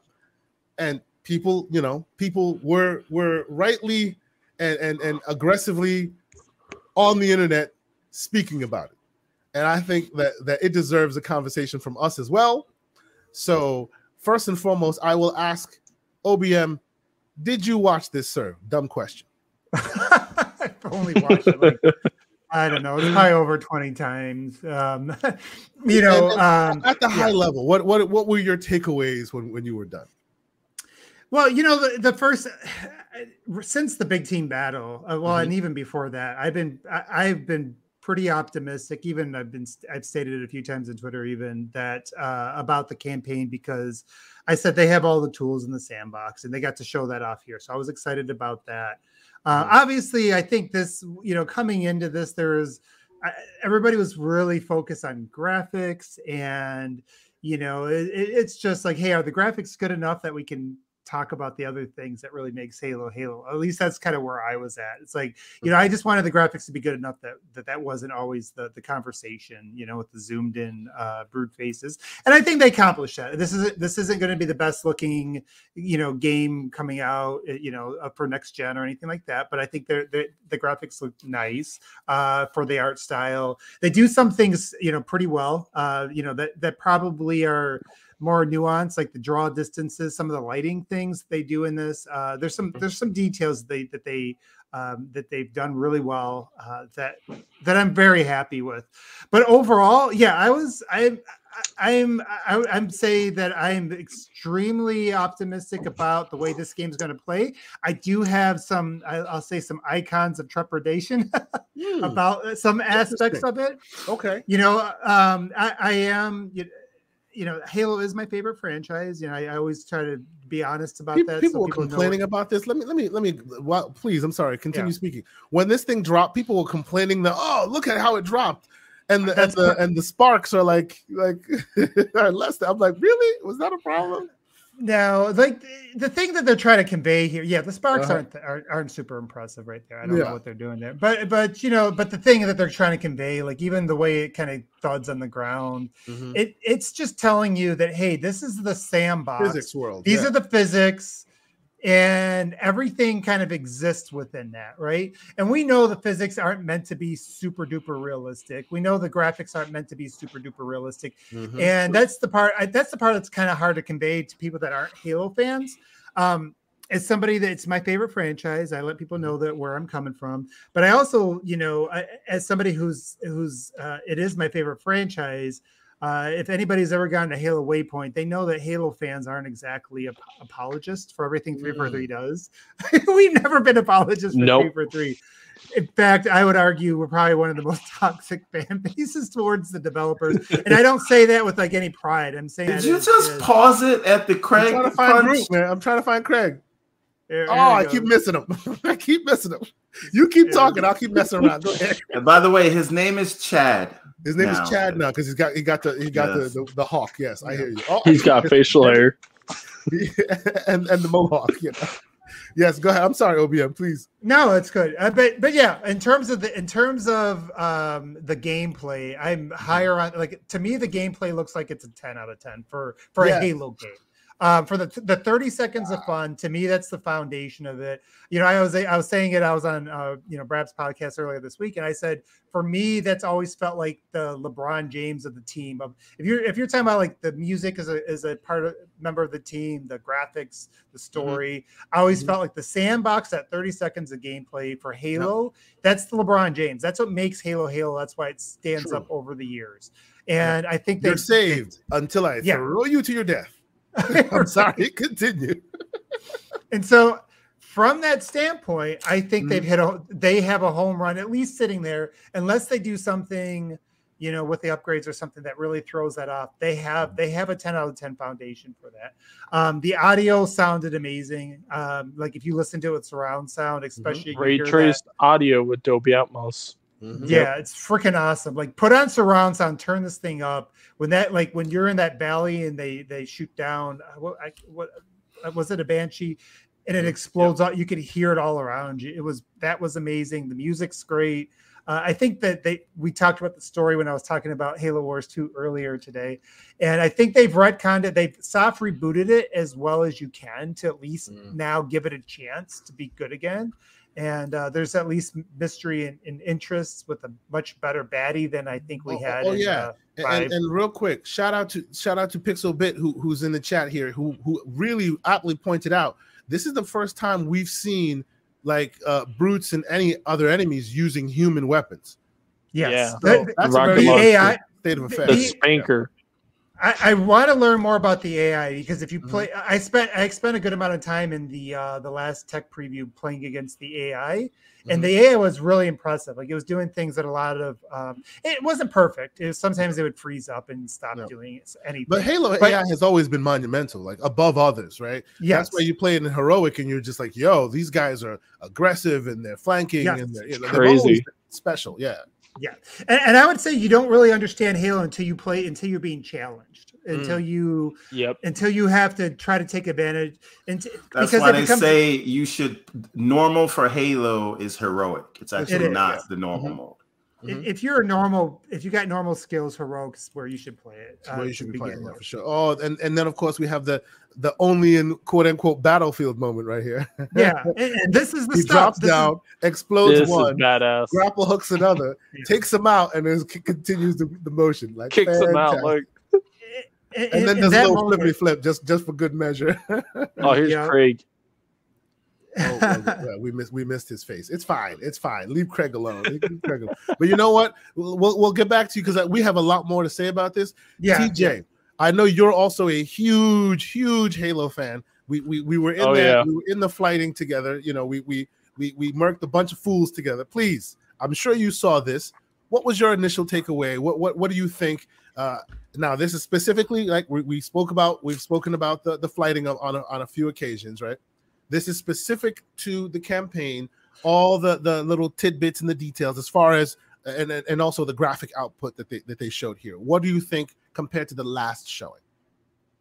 It's definitely a 10 out of 10. I think they nailed it out of the park this time. I mean, this is like really, really, really gorgeous. And I don't know how to explain it. I mean, I've played every Halo and I've loved every Halo. Even with Halo 5's ending, which was kind of weird. Personally, like I don't know how are they gonna kill off Locke by letting us play as him, or what are they gonna do towards the beginning of the campaign? Kill off Locke, that'd be a problem. I don't. Well, because one of the brutes or one of the leads have wearing a helmet. Yes. Yep. Helmet. Yes. Yep. And that's what I'm afraid of. But hey, man, maybe he lost it in battle. You've seen him helmetless many times. I'm watching your footage on 1080p TV, and it still looks good. The visor looks good. Everything looks good. Yeah. Yeah. So when seeing this, right? Obviously, graphically, there's a huge difference there, right? And there are some videos on YouTube where they do a side-by-side comparison, and it is night and day. They've really pushed their boundaries. The pilot's face, you can see the wrinkles now. You can see his teeth. His eyes weren't real perfect during the first one. Now the eyes are right in there. It's perfect, right? Well, yeah. What do we think about the story? I've heard a lot of people complaining, and Everborn, you can jump on this too. I've heard a lot of people complaining, oh, look at it. It looks like gameplay / story-wise, it's just Far Cry 6-esque, go take over this base, and then more story. And then Far Cry 6-esque, go take over this base. You know, what do y'all think of that? Is that a real concern or just trolling? Well, they kind of they have to go a little bit like in a sense of an idea like towards like Far Cry or something like that, because this is the first time they're going open world, or at least semi-open world, like Hub, like Destiny. I mean, this is not linear. This is not just, point A, point B, you're done, then you go straight to multiplayer. This is also going to be a 10-year game, as far as we know. So that means actually the campaign will still grow along with the multiplayer. So I don't know, man. What do you think, OBM? Yeah, I mean, so this is, I think, amongst the Halo fans, this somebody brought it up on our podcast this week in the chat. They asked the question, or actually it was from our forum. Do we think that the open world, the icon chasing in the open world, is this going to be the new Sprint for Halo? Where you had that divide in the community? Because even amongst, I would say this is where, and I try to bring this up when I talk about Halo Infinite right now, because even amongst some of the big time enthusiasts, this was something that I think gives a lot of people anxiety. Oops, I hear myself. I think it gives them a lot of anxiety, right? Because they see that Ubisoft fatigue come in, and I know you guys talked about how much you're enjoying Far Cry. Yeah, I had to jump back into it just to remind myself. And then again, I haven't played it since 3, so the formula works again because I haven't played it over and over. But if you've been playing all of them up until then, you might be tired of it. Okay, yeah. But let me ask you guys a question. Yes. Was Master Chief ever in a Far Cry game? Nope. Oh, look at that. It's not the same thing. No, you make a good point. Right? So I want to do the both. Yeah, there's two sides to this, and I actually thought about this and was talking out loud about it. I don't think this campaign is not going to be an 8-hour campaign. You're not going to have to grind for 40 hours to level up to get through the campaign.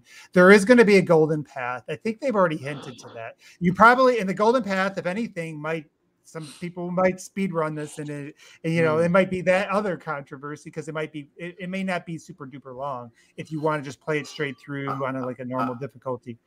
I hope it's long. I want a good story after 6 years of waiting. And they're making you pay for just the story, so it better not be a 4-hour situation or 5-hour situation.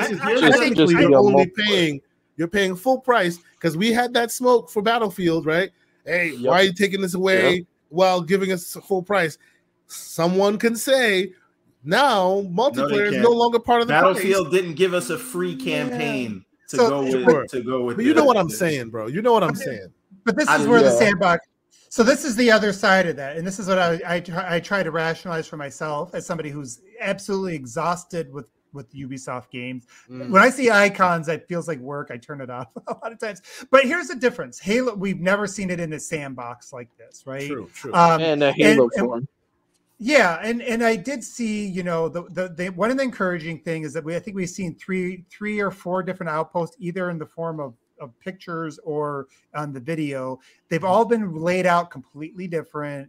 It's not going to be, like I said, an 80-hour thing where you're going to have the same thing cut and paste 10 times, 20 times, that you're going to keep doing it. It feels the same every time you go. That's where Ubisoft games usually lose people. It's like very formulaic. It becomes just you're on autopilot. You're not even thinking about what you're doing anymore. You're just doing the same thing. I think that's the issue that people sort of conflate. Yeah. It is not because Ubisoft or Ubisoft, whatever you call them, it's not because it should be Ubisoft because their name is Ubiquitous Software. So it's okay. So Ubisoft, it is not because the games are open world that they've become repetitive, right? Right. It is the formula. It is the way they implement it, and like you said, it's basically like you're clocking into work. You're basically working as a map janitor to clean up those icons. That's a good way to put it. Right. It doesn't have to be that way. If every area is meticulously designed to have give you a sense of either fear or power or just sort of hit those emotional high points of that 30-second loop, you can do it. And a lot of people say Far Cry, but to me, what I see is Zelda. Yes, I could see that. I mean, the grapple shot's right there, people. I could definitely see that. Yeah, right. But this idea that you can probably speed run this thing and go straight to Ganon or Atriox in this case, but you have to build up the courage on your own, and to do that, you are going to have to take out these hunters and the Spartan killers. And take down certain bases and do those things, because even if you go back to Link to the Past, right? Mm-hmm. It starts up, you meet Ganon for the first time, and now you got your little sword that your uncle gave you, and now you know where the first 3 castles are. You can go tackle those in any order you want, and it is really like one of the first kind of real like open world games. And then you beat those 3 bosses. And now you have the time shift, and now you got to beat 7 more bosses in the order that you want. And sometimes you'll get a power up that'll allow you to access a new place. And that's kind of what I feel like. That's the vibe that I got as opposed to Far Cry. So there's ways to do it, is what I'm saying. We have Pixelbit G in here, our Halo lore expert, dropping some very interesting theories here. Where do y'all think those Spartan cores come from? Dead Spartans, I say. But Spartans aren't robots. Destiny reference? No, because remember, you need those Spartan cores to upgrade all of your various equipment. But from a story perspective, where are those Spartan cores coming from? And of course, we already have confirmation that there are Spartan killers in this world. Yeah, No, That's I true. know that, but the Oh, yeah. Spartans don't power the Spartan suits, do they? The Spartan program is a we'll need a bit more biological understanding of what a augmentation Spartan core actually is. We'll need. Right? That's a good question. Yeah, we need a Yeah. deeper dive. So I That would would be say an that it may be interesting spin. it might be the power core that's powering the Spartan suits. Yeah, Probably, and maybe they are from Dead Spartans because we Yeah, know You they got to take the suit to get them off That's the right. Spartan. the There you Banish, the Banish. That's what they're known for. I mean, and they also got the new guy in there. I can't remember his name. Something sounds like Starts with an E. Hidama. Yeah. Hey, It sounds like Odama, but don't Omni or whatever. don't forget, guys, that in Halo Wars there was multiple Spartans. There was like hundreds of millions of Spartans before Master Chief, and the Banished started wiping them out. Yeah. So yeah. think about That's it. their version of Order 66. So maybe that's where you're getting all your Spartan cores from, you know. Yep. But it's an interesting thought, you know. I'm hoping that they thread that what needle sucks? story-wise. Go ahead. That would be intense. With- I would like that actually. with I get that. this crazy world that they've built for Halo and all the lore and all the books, it sucks that the show is still going to be trash. And How you do just know the noted show is it gonna be trash? because they gave it away to Paramount Plus. That's why you don't. Yep. Showtime is Yeah, not going to get rid of a show that they think is going to be a hit. It should Right. have gone to Netflix or HBO Max, something that's got more If money, it was on, more if production. it was on HBO or Showtime decided this is big enough to buoy our service instead of offloading it because you spent money on it and you don't like what you have to a fledgling streaming service. Like it doesn't inspire confidence, is what I'm saying. No, it doesn't. I will give you And that it there's doesn't inspire no- confidence comment. I'll There's give you been that. no live action Halo adaptation or sort of surrounding project that has met the quality bar that it could meet. This could be a tentpole movie franchise What's the as big as closest Star for you? Wars. What's the closest that has met that for you? I don't remember the names anymore. It is definitely not Nightfall because No, that it's was a not Pitch Nightfall. Black ripoff. Yeah, right? it's not Nightfall. To me, it's there's- Forward Onto Dawn. Maybe Look it up. that's where they had TV the show- kids, right? Yes, yeah, that I saw eventually that. turned into that show was the closest expression of this is Halo possible. Yes, it's true. It was also If budget it's limited. Halo, if the CW made it. No. Yes, It, Yeah. it had a better budget absolutely. than that. It had a You know better I'm budget right. than that. Maybe I'm watching it. I'm remembering it fondly, and I need to rewatch exactly. it now. I think I'm with Everborn on that. I think it felt like it was It wasn't made for even- TV. As good as the 100, right? So I know that it's and the fact that it's you watched the CW 100 quality. is slander in and of itself, Easy. bro. Easy. I don't know why Microsoft just doesn't pay Warner Brothers to make it, like the actual like movie production company, to Well, actually make a Halo movie, like a real Historically, production movie. they got pushed out of Hollywood because they were walking into Hollywood like, I'm Microsoft and I want this control over the IP and you're going to do this, that, and that. And then everybody that touched it was like, who the hell do you think you are? Go back to making your software and video games. We make the movies. Your I- money Yeah, is but the video game industry is bigger than the movie industry, so you would Yeah, but think see- that see- they would see, want to take the bag of that's- money. what you're describing there. That's the reason why we never get a good comic book comic book now, but video game movie. Movie and Because- show. Because they know that this industry is much bigger than theirs, but they're still kind of at that highbrow. Hey, we're here for artistry, sir. You can't bring your This is drivel art. to us and expect us to, kowtow to your way. No, it's changing little Oh by my little. God. And Spielberg- Sony's helping that. Let's give Steven- Sony their credit. Sony's helping that move. But move the ball Sony forward. is a movie studio, so they Exactly. can do that. And that's the They- reason why it's we so needed someone frustrating. like them to bridge that gap. And hopefully, with The Last of Us 2 good showing or whatnot, maybe that might entice other houses to take it more seriously than they have. I will say real quick, Everborn, but I'll let you go, OBM. I will say one thing you said a little while ago rings true to me still to this day.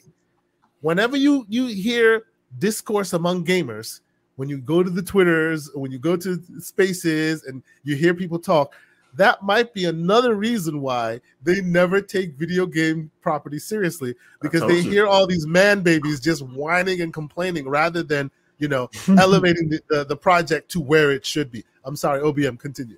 No. I've got a chance to say a lot already, but I was going to say, how frustrating is it that you know, you have to, in order to understand the 343 story in 4 and 5, you have to go read all the comic books, find every terminal, read the books. But then, you know, they come up with the TV show and it's not even connected. It's not even canon. And that is really frustrating. And that's what turned me off. Yeah, I'm with you. I don't think it's, I have a feeling it's not, I'm not even like. You think it's going to tank? Probably. Absolutely. Absolutely. They're trying to bury it on Paramount Plus. I'm not counting. Yeah. Even as a hardcore Halo fan, I'm not really looking forward to it. I literally paid for a year of Paramount Plus just to watch this show. Yeah. We'll have to talk about it. We'll have to watch it so we can talk about it. Let's say CBS All Access, which is what Paramount Plus is now, has a lot more content that people who watch it actually like. So it's not like an out of nowhere. I will agree that the name change out of nowhere is a little bit frustrating because then it becomes, reset. And for a while there, people were really pushing Paramount Plus, CBS All Access, because it was producing and bringing a lot of interesting things to the forefront. But yes, I agree with you guys. If the show is of the quality of Picard or Star Trek Discovery, I will be pleasantly surprised, even though I'm not like huge fans of those. Or the Orville. The Orville's interesting because that's like a comedy. Orville's great. Orville's great. It's greater than it has any right to be. Right. It is where Star Trek should have gone. It's not. They did it. It is. Nope. Stop it. Stop it right now. It is Enterprise level, like thought provoking. You haven't given it the chance it deserves. Have you seen the whole thing? It is very good. But it is very good. I say all that to say, if they at least give it that sort of a budget, because I don't think sci-fi on television, like long form sci-fi storytelling, has really worked.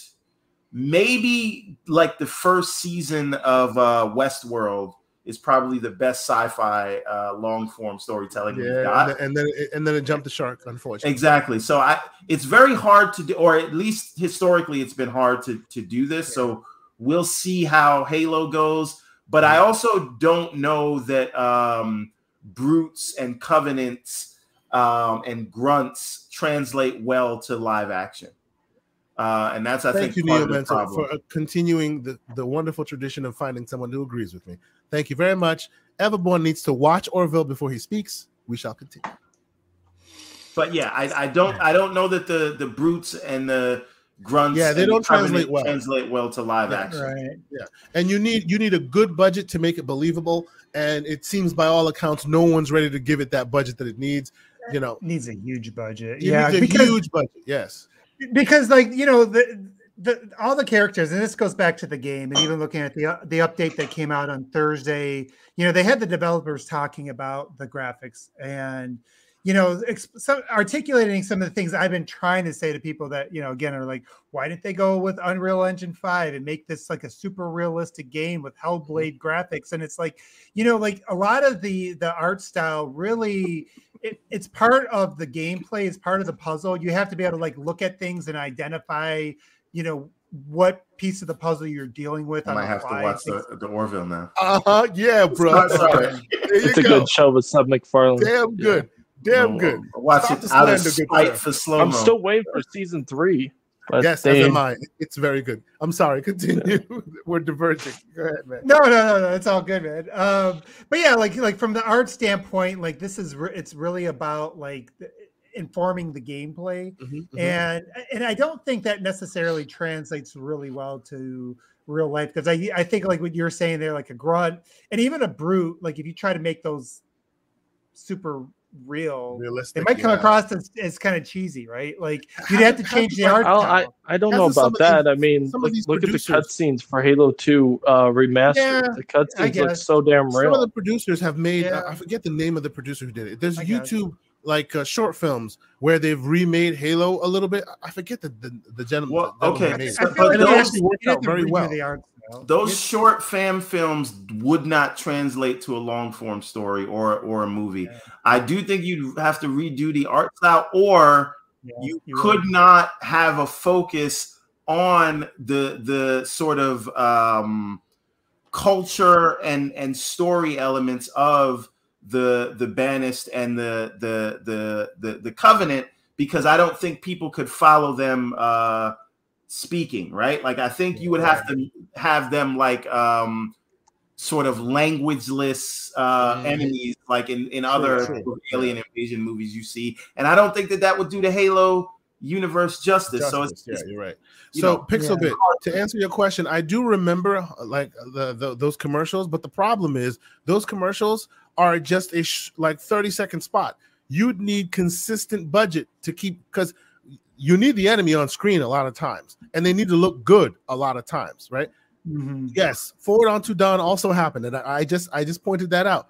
I enjoyed Forward Unto Dawn, but to get Groots and Brutes, to get Brutes and Elites all on screen, looking like like the Arbiter, for instance, you want to be able to see him as a normal like individual while next to Chief, while in this world. It will require a lot of budget, like movie AAA level, huge budget, which by all accounts doesn't seem like they're going for. Right? No, I think Microsoft should spend that money, to really prop up their franchise. But it seems that ship seems to have sailed, unfortunately. Remember, I think it's Neil Blomkamp. Yes, maybe, that's what I was talking about. Right? Blomkamp's fan film. Well, yeah, but so under they look great. Right, but he made a movie, and he was actually signed on to direct the Halo movie before it fell apart, and it was going to be produced by the guy that did the Lord of the Rings movie. What's his name? I do recall that. What is his name? Lord of the Rings director. Yeah, help me out here. Jackson. Peter Jackson. Yes, it was supposed to be produced by Peter Jackson, directed by Neil Blomkamp, and when that fell apart, they remodeled the assets they had and made that low budget movie where the aliens came in. No, it was before Chappie. Oh, that was actually good. That was a good. It was before Chappie. Because Chappie has the Halo vehicles in it, literally. Yeah, I know. But they use the assets from this other thing, which I'm going to tell you right now. Okay, I think I know what you're talking about. I think it was decent, right? It was a decent. It was decent. It was District 9. Yeah. It was District 9. Oh yeah, District 9. That was actually good. That's what I meant. I didn't mean Chappie. I meant District 9. Yes, which was a damn good movie.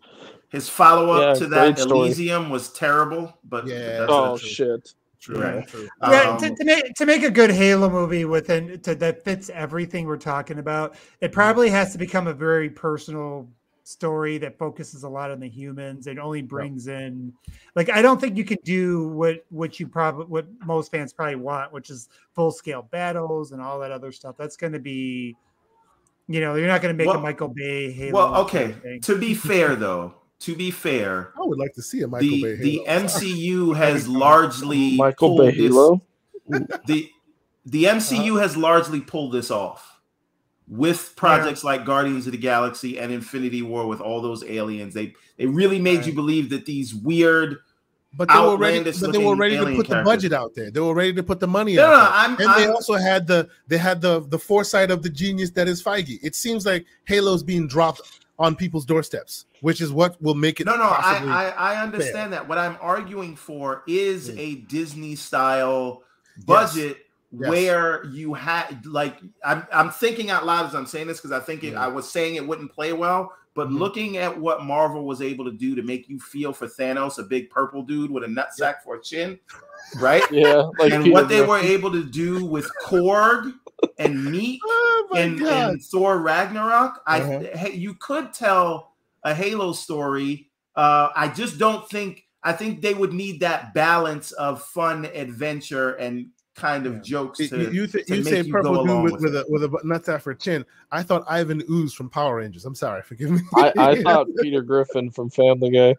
That's even better. That's awesome. So yeah, it could work.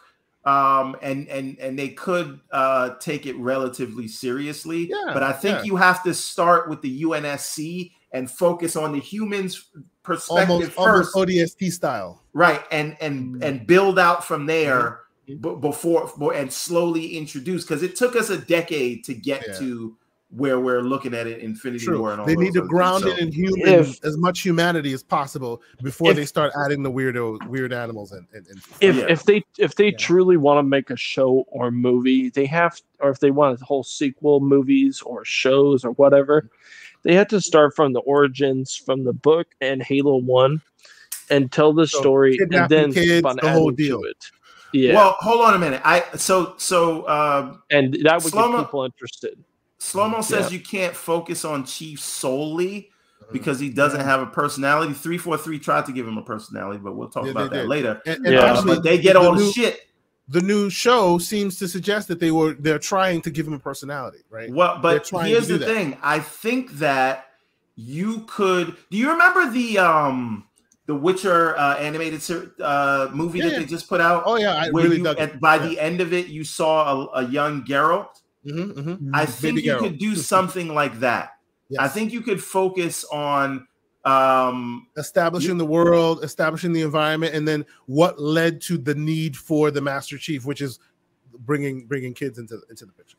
Because in the story, like there was upheaval already happening left and right within the realms of humanity, right? And then out of nowhere, the Covenant came and superseded all of that. So they initially built the Halo, the Spartans, to basically quell dissenters, right? They were planning on using the Spartans against other humans, and then the aliens came and changed the equation. That's the origins of it. Now, do you focus on a young chief being a young John, if that's his real name, being kidnapped as a kid? Do you focus on that aspect of it, or do you bring that ugly truth up later? I say start with the kid. You start with the kid, and it brings in the people because they want to know, okay, well, why is the kid being kidnapped? And it builds the suspense, like, oh, I want to know what happens next. See, and then I hear you they on get that. hooked. I hear you on that, but I think Halsey is a far more interesting character until Chief matures. Like, Halsey's amazing. She's one of my favorite characters. They can segue her into that. They can. Yeah, and that can be on the ground level, right? Real science, real people. Yes, in a fantastical world where it's not Earth, but still real people. Well, it could also be Earth because it happened on Earth, New Mombasa and all of that, right? But you don't have to have super soldiers in there from jump. You know, just like we knew. I kind of think you do to put. But hold on. Just like we knew that Game of Thrones would eventually have dragons, we didn't see them for quite a while. Right? They laid the foundation of the real world before they threw the dragons overhead. If it's a show, yes, you don't start with the Spartans. But this is a show, right? This is a show. We're talking about the show. You got to do the Spartans like a Captain America kind of thing, right? Yeah. And then you can, like I said, reveal the ugly truth later. But as a movie, you would need Spartans in it day one because you need that action. True. Yeah, I'm talking about not continuing the mistakes that were made by Dune. Shout out to the slander. How about we start from jump without blowing our load, pause on all of that Spartan stuff, lay the foundation. Who are the UNSC? Why are they necessary? Why did Halsey need to start the Spartan program? All of that. You're saying like a Starship Troopers. How about that? Basically, yes. And I'm talking about the novel, like a backstory of why Halsey became a professor of doing that. Yeah. Yes. I'm sorry. OBM, go. No, I was going to say, so what do you guys want to see from the story? So with what you saw in the trailer, kind of taking it back to the game there. What are some things you guys thought about with what you saw there from the story standpoint? And what are some things that you're hoping to see from a story standpoint with Infinite? Okay. I'll start with you first. Go ahead, answer your question, and I'll move on to the rest of us. Answer your own question. Hold on. No. He asked the question. I want to hear him say it. I would like to see Chief on the back pedal, right, where he is not sort of controlling the situation at first. And I do like the idea of him having to, rebuild himself. Or rebuild the suit to get enough power. Like, how Goku had to borrow the power from all the Saiyans to fight Broly. Right.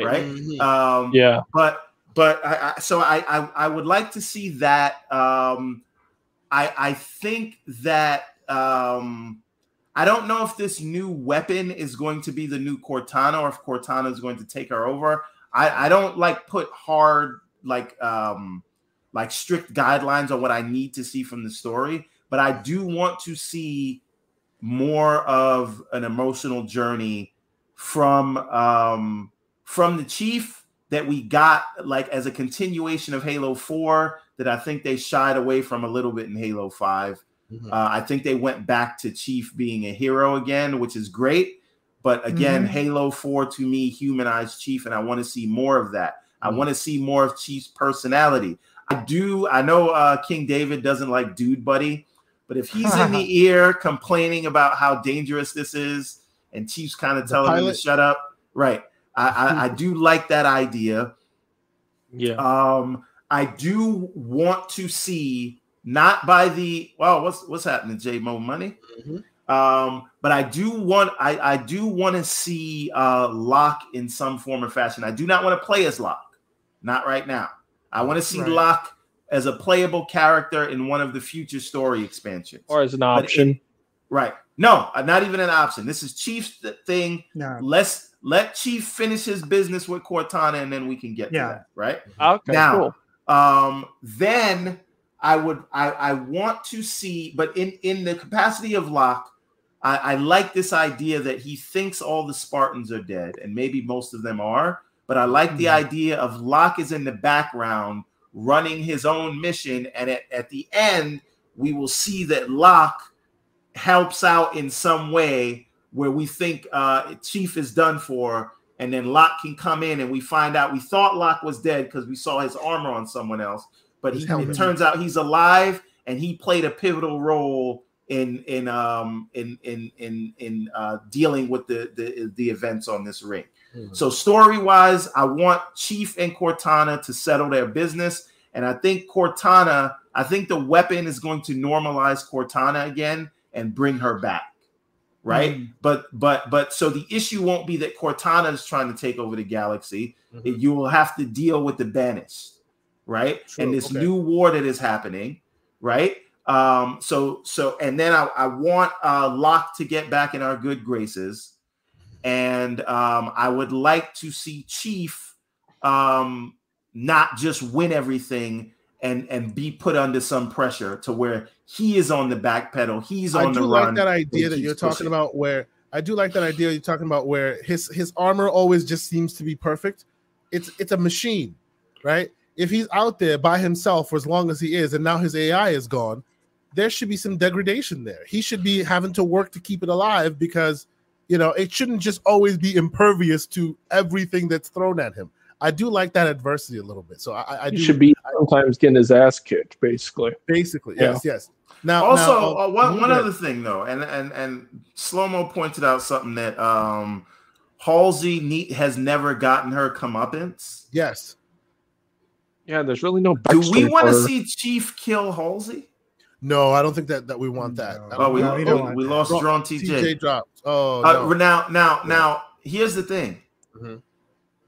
I would like to see her brought up on a military tribunal, even though stuff like that. Yeah. But they sanctioned it, so how could that happen? And I feel like Chief is too buddy. Like Chief don't even got no hard feelings towards her, and that again is too machine-like of Chief. I feel like even if he's not going to kill her, he shouldn't be happy just to talk to her, right? He shouldn't just be like, "Yeah, I'm back." This is business. So you know what I mean? Like he should have some animosity towards that. And if we could delve into some of the trauma he had to deal with and the resentment that he has for Halsey, while sorting out his issues with Cortana, I'd love to see some of that. I don't know how much of that they're going to touch on, but I think there's fertile storytelling ground there. What nugget I will drop, which this is news that's been spoken of before, but it kind of came and went. Of Team Osiris, one of the voice actors, the one who plays Holly Tanaka, she has been heard saying that she's voicing a character in Halo Infinite. Now, it doesn't necessarily mean it's the first campaign because as they've already said, it's a 10-year story or whatever. This could be prepared for the next campaign, but at least one of Team Osiris has been on record as being in this Halo Infinite campaign. We haven't heard from any of the others. I hope Buck still comes. I hope all of them show up. But at least Tanaka is back in there, and her, she's both the voice actor and the face model for the character. So that is very interesting. Now, what I want to see from the story, I believe it or not, I kind of like the idea from a gameplay perspective. First and foremost, I kind of like the idea of the Far Cry-ness a little bit, because Breath of the Wildness. Get it right, yes, sir. Well, either way, that's a good way to put it. Either way, I like it because it gives you that what they're really doing there is they're giving you the ability to tackle this how you want to tackle it, in any way you choose to want to approach it, right? Except stealth. Freedom of choice. No stealth. Except stealth, which let's be honest, we don't want stealth with don't Halo. Want stealth. No. This is a brooding, big hulking monster of a dude. You don't want him sneaking behind boxes. That's ridiculous. But to be able to attack giving it you from freedom of multiple angles, choice. that is great. And what I also think is, I do have that fear of the formulaic nature of it, but this is not Ubisoft, right? They're going to take the core concepts and they're going to diversify the way 343 does, right? So I'm looking forward to that as well. From a story perspective, they spend a lot of time, and I've been part of the Halo Infinite, the Halo Insider program for quite some time. They spend a lot of time adding more to this multiplayer, cleaning this up, quality of life features. They've been doing that for years. Just recently, they're just quitting with the Master Chief Collection. They've been working on that for that's years. a thing that excites me, that the 343 can shift focus from Master Chief Collection, which is, again, just it's old games, right? Yep. We've played them a million times. Yep. The idea that the team can be fully focused on this new thing, adjust to community feedback for something new that people are playing, is super exciting to me. Exactly. Because it will be this living, breathing thing on something new, not just fixing old things. I hope that they don't focus all their energy on multiplayer as they have. They are going to focus all their energy. Because they need the single player to continue. Because think about it. What you're paying for, those who will drop their $60, and many of us will. I have a collector's edition coming in. You're buying that campaign. So that campaign needs love as well. And I know they're bringing Forge. I know they're bringing co-op. I just want them. And I know that the bread is buttered with the free-to-play multiplayer. I know that.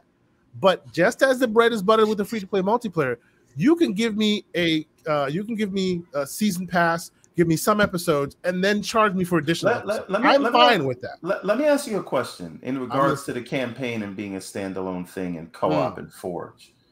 So effectively with the campaign, like obviously you're paying for the story, and then maybe or maybe not you'll pay for the story updates, right? Because I feel like since it doesn't come with multiplayer, maybe those story updates should be kind of included, but that's neither here nor there. Unless what they're saying is the co-op is more than just co-op. Oh, I see Boom in the house. Welcome, good sir.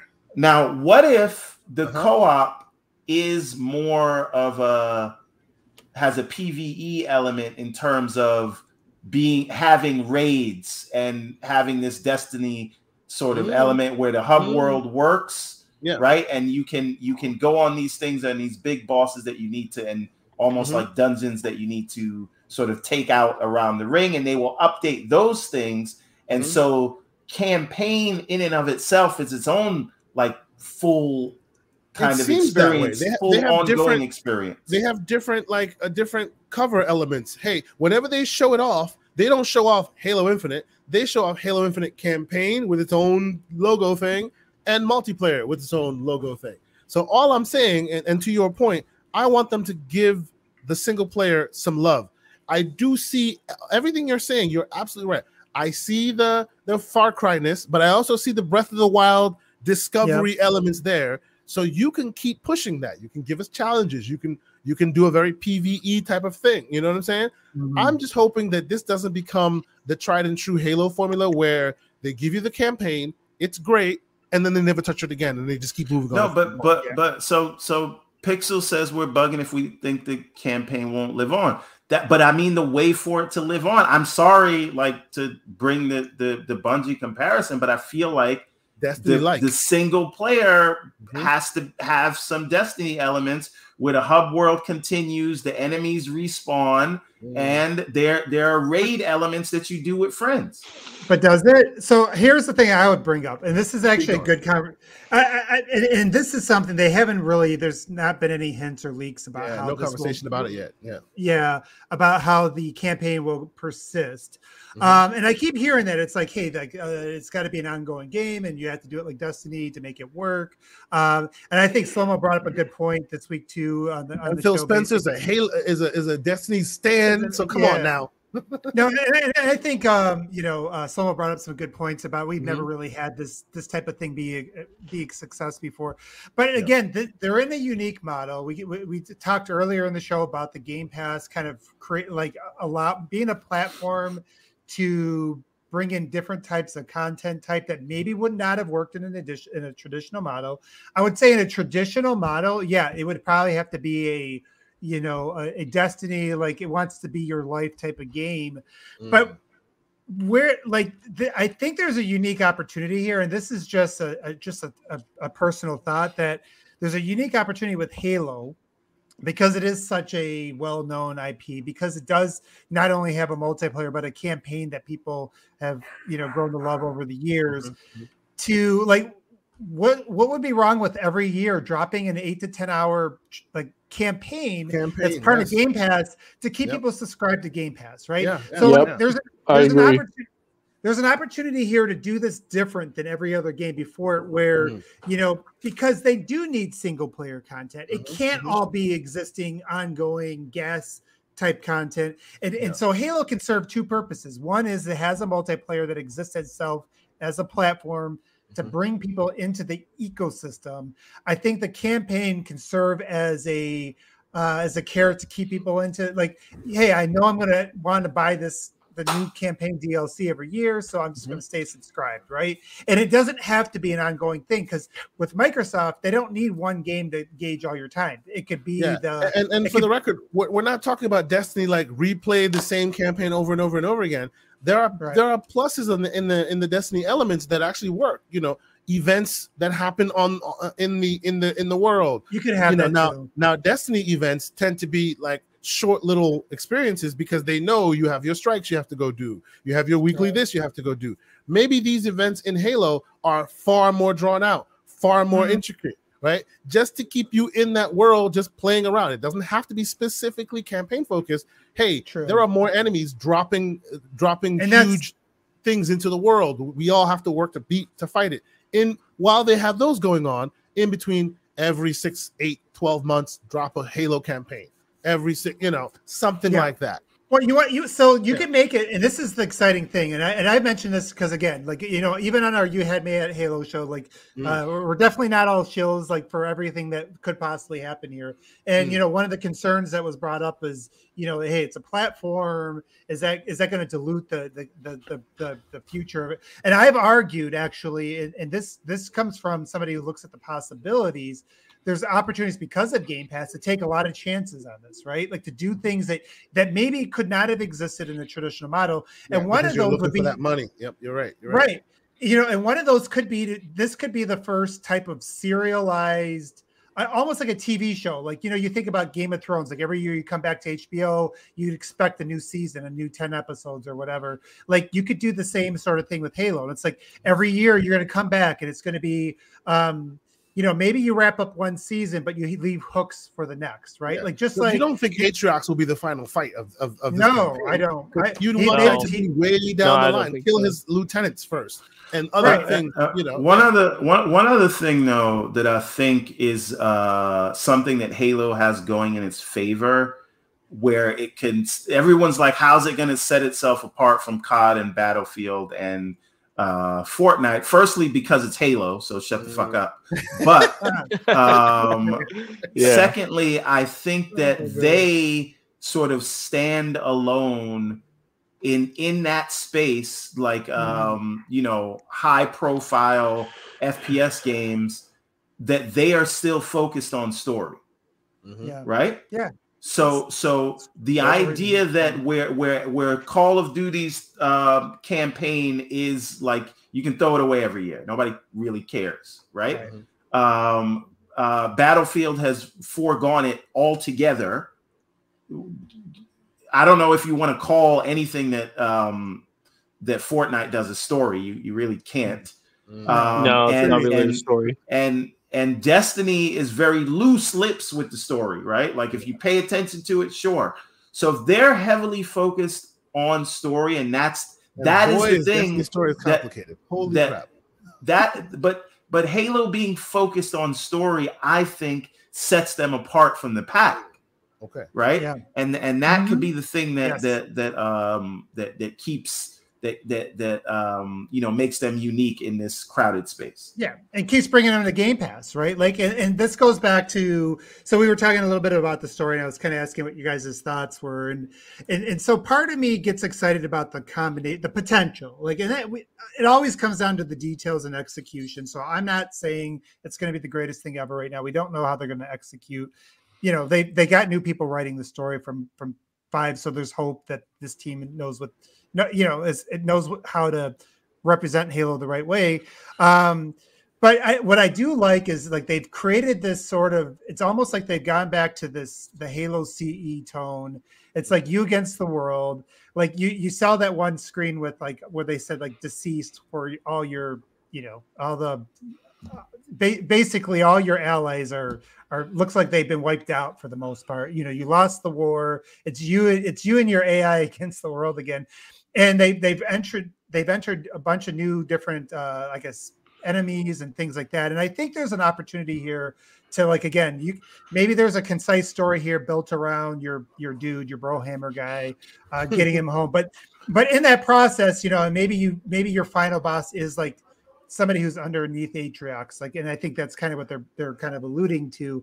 But there's going to be this bigger overarching story. You still got Lost, you still got people out there that you can go back now and you can experiment, but still do it in a way that's really focused on making this a serialized story. Like we've never had that really, I think, in gaming to that standpoint where, you know, you get every single year you get a significant story, not something that's diluted with a bunch of grind and a bunch of like, no. You know what I'm saying? That like, really excites the Halo campaign fans. Yes. I'm not gonna lie.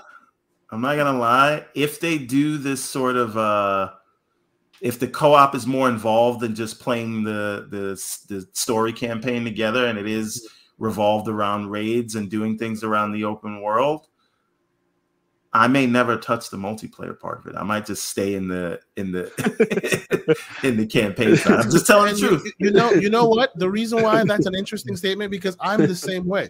There are some of us, and Microsoft has a telemetry. There are some of us who've been playing those campaign missions for years, and we play it on the console. Campaign. We play it on. I play it in the cloud. I play it everywhere. I'm still on that mission. You know, so if you make a half in, half out PvE style campaign where people can feel like they're progressing and not necessarily be all about competition all the time, because shout out to those who can't pause games. Parents can't pause games, you know, we'll still be there, right? And they're offering 2 different tracks for us. They've shown that by literally giving us 2 different icons for the type of game you're going to buy. You have the PC version, the single player version, which shows its own thing, and the multiplayer version. So wait, hold on a minute. Long story short, I just want them to focus the same energy on both. You see Slow-Mo's comment, they're not killing Chief, so Locke got to take one for the team. No, here we go. You see what happens what he's doing? Every time. I said this on the show last night. You got a strong black man there. And now they got to kill him. God damn. They're not killing him. Son of a bitch. I don't think they're going to kill him. No, I don't think they're going to kill him. No, you can't. I said it. If they kill Locke, we riot. We riot. We in the streets. And here's the other opportunity. You get this right with Chief, because people wanted more Chief in the last game. We didn't get it. Yeah. Now again, you can with DLC, you can revisit some of these characters and explore their backstories, and it can all, and then all of a sudden now when Locke's back with part of the team, or he's part of your co-op or whatever, now he means more, right? Because the problem with Locke wasn't that he was a bad character; he just wasn't a developer. He just popped in. Yeah, Yes, it was that the WB thing they do, where they show you the Avengers before they show you the movies that got them there. Right. This is the thing. This is the thing. If they kill Locke, we riot. But if they force you to play levels as Locke, we also riot. Like, oh, come on now. Let me play this campaign as Chief, and then give me a whole Locke campaign on his own. Once again, go loose. His ass is grass, he says. I don't want to have to do that switch between Chief and Locke. Give Locke his own thing. In this same campaign, in being that it's a 10-year story, you can do that ODST world, man. You can do that. You can. After you've established the Chief, you can give me a campaign where all they do are normal characters. You can do that world, right? Aren't they going to do an ODST side campaign? I heard they were going to do that later down the road. They already announced something like that. It's all rumor and speculation, bro. It's all rumor and speculation. I just hope that in that tradition they continue. It shouldn't always be the Super Spartan. The world is so diversified and so interesting. Right. Even in the military focused, like the UNSC, not a single Spartan in sight. It's so interesting in that world. They just need to take that further and flesh it out and show us really all the intricacies there, I think. And there's no limit. There's no limits either. Like, oh, I'm sorry. Go ahead. I got one last thing, and I'll say, and then I'll shut up because I've said so much today. But I was gonna just throw out there, like if you look at Microsoft, what they did with Rare, after they see if these got a little bit of traction, they had 3 teams, like all building content, building their own campaigns at the same time, right? And it's a different game. I get it, but you know that this budget, when we hear the $500 million rumored budget. You hear about the rumored number of people on the project. It's not, and I keep seeing this on Twitter. It's like 500 million for this campaign. What if it's only 10? It's not all for that. There's a lot of engine things too. On. Yeah, there were wasting going on. There's the engine going on. There's some restarts going on. Yeah, waste, fraud, and abuse. No, I'm joking. No, there's multiple campaigns being built right now, is what I would say. And so there's not really a limit to what they could pump out with that. You could have 2 different things in here. You could have like a ODST thing, and you could have a Master Chief thing come out 6 months apart. Like they could do whatever. Stop being cowardly. Let us play as Locke. Screw you, Everborn. Let us play as Locke. Not at first. Not in his own campaign, yes. In his own campaign, exactly. Thank you very much. They should. Don't stand alone. Force me to play as Locke during a Chief We can continue this conversation for days, and we will continue this conversation. But we're around 2 hours and 30 minutes. After this, we have some VRness we have to test out. So I think I will close this story out, and we will get to our outro. I got one question real quick. Please go ahead, man. So. With this game being so long, because it's a 10-year process, my question is, do we ever see, because they can branch out and create multiple stories within it, like we've been saying. Yeah, within Infinite. Now hear me out. This might sound crazy, but remember when they bought Bethesda? What if Doom Guy made a portal and came into Halo? No.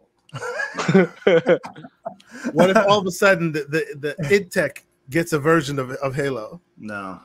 What if it really wants to make a version of Halo? Listen, if you did a Quake game and you said that Doom Guy and Master Chief and Marcus Phoenix and Joanna Dark were all in that Quake arena shooter type of game, I could live with that, and that could be like the since Xbox is the shooter box, that could be their version of Smash. Okay, I was just wondering their characters. It's an interesting thought process, yes. And then what about the Flood? Did they say anything about the Flood and the Arbiter? They haven't said anything, but I would be very surprised if the Flood doesn't show up at some point in this campaign. What about the Arbiter? Because I do miss that guy. I miss playing as him. David better be in there. If he's not, I riot. I'll be by myself. Oh right? yeah, definitely Keith David. By myself. If not with this one, at some point they've already put hooks. They put hooks into and I had a little bit some spoilers from friends who played all the Halo Wars 2 DLC. Mm-hmm. They've already put hooks into it for Flood, and so it's just a matter of time. I think before we see those. Okay. See them again. So we're gonna close this out because we're getting a little long. But 2 hours and 30 minutes. I think we really said what needed to be said. And knowing us, if you've seen this show on a few occasions, any excuse we have to bring the Avengers Arbiter. Yeah, I know. Oh no! Slow-mo wants everybody. He's trying to kill them all. Slow-mo with the slander. Slow-mo. So every chance we get to come out and go full-throated on Halo, we will. I love putting those in there.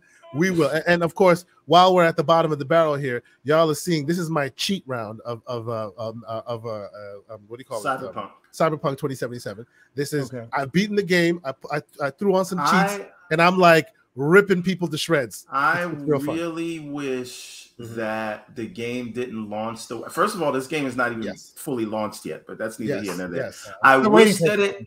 I wish that it launched the way it was supposed to, because I do think they made something special here in terms of storytelling. Yes, and it'll be this lost. World they put together.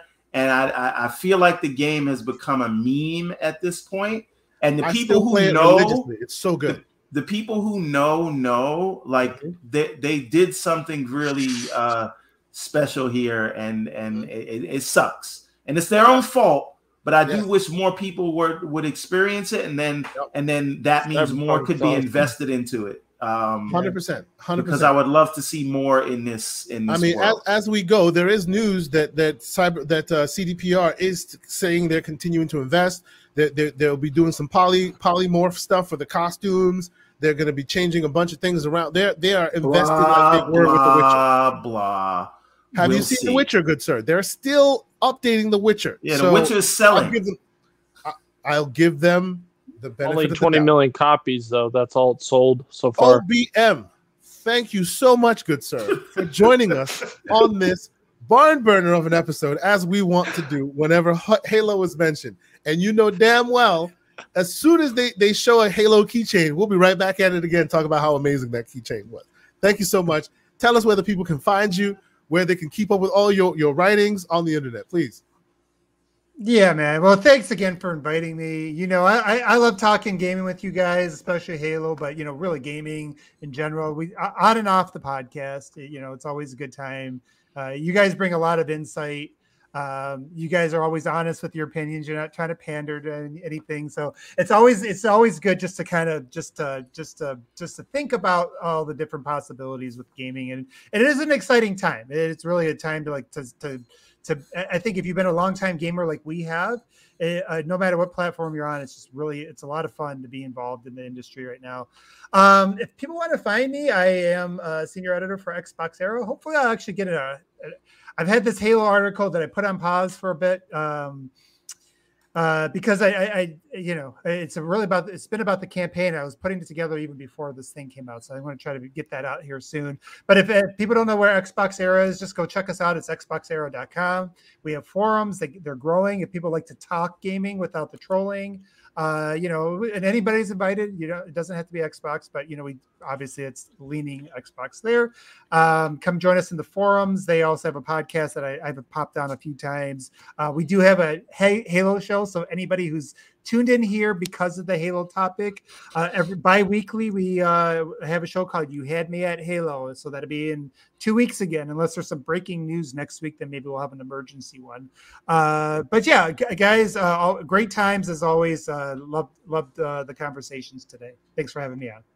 Thank you so much for joining us again. Please, if you have not followed, if you're not even part of the Xbox Era community, you're doing it wrong, because those guys out there, they're really putting in good work. Every time I'm like in their chat, great podcast. They're dropping cool nuggets of information you're not sure of. You had me at Halo. I actually keep that in the background when I'm working. It's real fun. They get real deep as we want to do with Halo. So thank you so much for blessing us with your presence, and we appreciate it. And hopefully we'll see you again sometime soon. And Mr. Drawn TJ, thank you so much for joining us. You know, we hope we'll see more of you online. You know, we see you've been on Boom Show. You're doing a few things here and there. Tell the fine people where they can find you, where they can strike up a conversation with you, and what else you're doing on the internet this week. You can find me at DrawnTJ450 on Twitter, and you can follow me on my YouTube channel, which is DrawnTJ. And then also my Xbox gamer tag is DrawnTJ if you guys want to play games with me, especially when Halo Infinite comes out. The man knows his Halo, bro. He's out there. I played with him a couple times. The man knows his Halo. I love Halo. He's putting in work on that Halo. Nice. So yes. And it was an honor being on this show with all of you guys. Oh, thank you. It was an honor having you. Appreciate it. It was great. Yeah, it was great to meet you. And we'll definitely be doing doing more of that. So, and the man is talking to you through his Xbox. So there's that. That is noteworthy. Everybody try it. If you want to become a YouTuber, or if you want to try to become as big as Everborn and all these other guys, then try it through your Xbox. It's better than paying for a $3,000 PC. So it does work. It works, yes. So we appreciate you definitely joining us and making your presence known in the community. You know, and Mr. Everborn Saga, we know that the Kickstarter is starting soon. Please continue to reiterate so that the community knows when to be engaged. Yes. Come on now. I just put the link in the chat. I see there are about 20 people in here watching, but there are only 16 people following the project. Please follow it. It is just clicking a button, but it helps us on the day one launch. Please check that link and just comment section. Click. Yeah. Click notify me on launch, and that will it'll notify you the day we go live, which will be November 7th. But if everybody who's watching here it would be a great help if you could do that. Now, the other thing I will say is it looks like Mr. K. Asante has actually passed me in YouTube subscribers. There he goes again. And I would like to fix that post haste. So please, I would also ask you to go to Everborn Saga on YouTube and subscribe there if you are not already subscribed, because I don't want to hear this man's mouth. The only mouth you hear is your own mouth. Other than that, and I like to stroke my ego. Yeah, clearly. But other than that, you can also find me at Everborn Saga everywhere, especially everbornsaga.com. And again, if you click the link at the top of the page at everbornsaga.com, it will take you straight to the Kickstarter page. So please check that out, and please check out the books that we have and the wares and all those things. Everborn Saga on Twitter, very active there. Try to follow everyone who follows me, unless you say some dumb shit. And Xbox, PlayStation, and Steam, also Everborn Saga. And I don't want to give out my social security number, so I'm not telling you how to find me on Nintendo. But yes, that's all I got. And please, again, click that link to be notified on the launch. It really, really helps. I did it. And that's it. I appreciate you, sir. So Drawn TJ, do it. What excuse do you guys have? And he's on a podcast joining from an Xbox. You can do it too. And I subscribe to you, bro. My man. You see? There you go. See, I'm gonna overtake K. Asante in no time. Here we go. All right, man. So again, thank you guys all so much for coming out. If you haven't liked the show, please do so. If you haven't subscribed, please do so, because we need to keep Mr. Everborn Saga on his toes as we move forward. Thank you so much for continuing to follow us. And yes, Arodimus, maybe we can convince Mr. Everborn Saga to watch Orville and do a show about it, because that is the timeless show, and he might actually be surprised. Well, I mean, you said it is better than Dune. It's wonderful to get his slander first and then have him watch it and then admit how wrong he was. We'll get there. It's fine. So before we go, I once again will reiterate, thank you guys so much for joining us. Thank you, Drawn TJ. Thank you, One Bad Mother, and of course, my brother, Mr. Everborn Saga. Couldn't do this without you. You make all of this so much better. So thank you guys always for checking out the show. You know, we've been doing this a while, and we're getting there. The branding's getting tighter. Everything's starting to look a little bit better. So we appreciate all those who continue to give feedback. For everybody who's retweeting and posting and getting more people to watch, we really, really appreciate y'all. So until next week, we will hit you once again with this really kick-ass outro. that the Dutch has created for and us. click the box to notify me on launch from the link. Indeed. Everybody hit the God like damn it. button for this Hit the like amazing button, podcast. subscribe, and go hunt down that Kickstarter campaign, because that Yep. story is worth watching. The story is worth reading when it's finishing, because we're still on a cliffhanger. So go out there and do you, and we appreciate you. Until next week.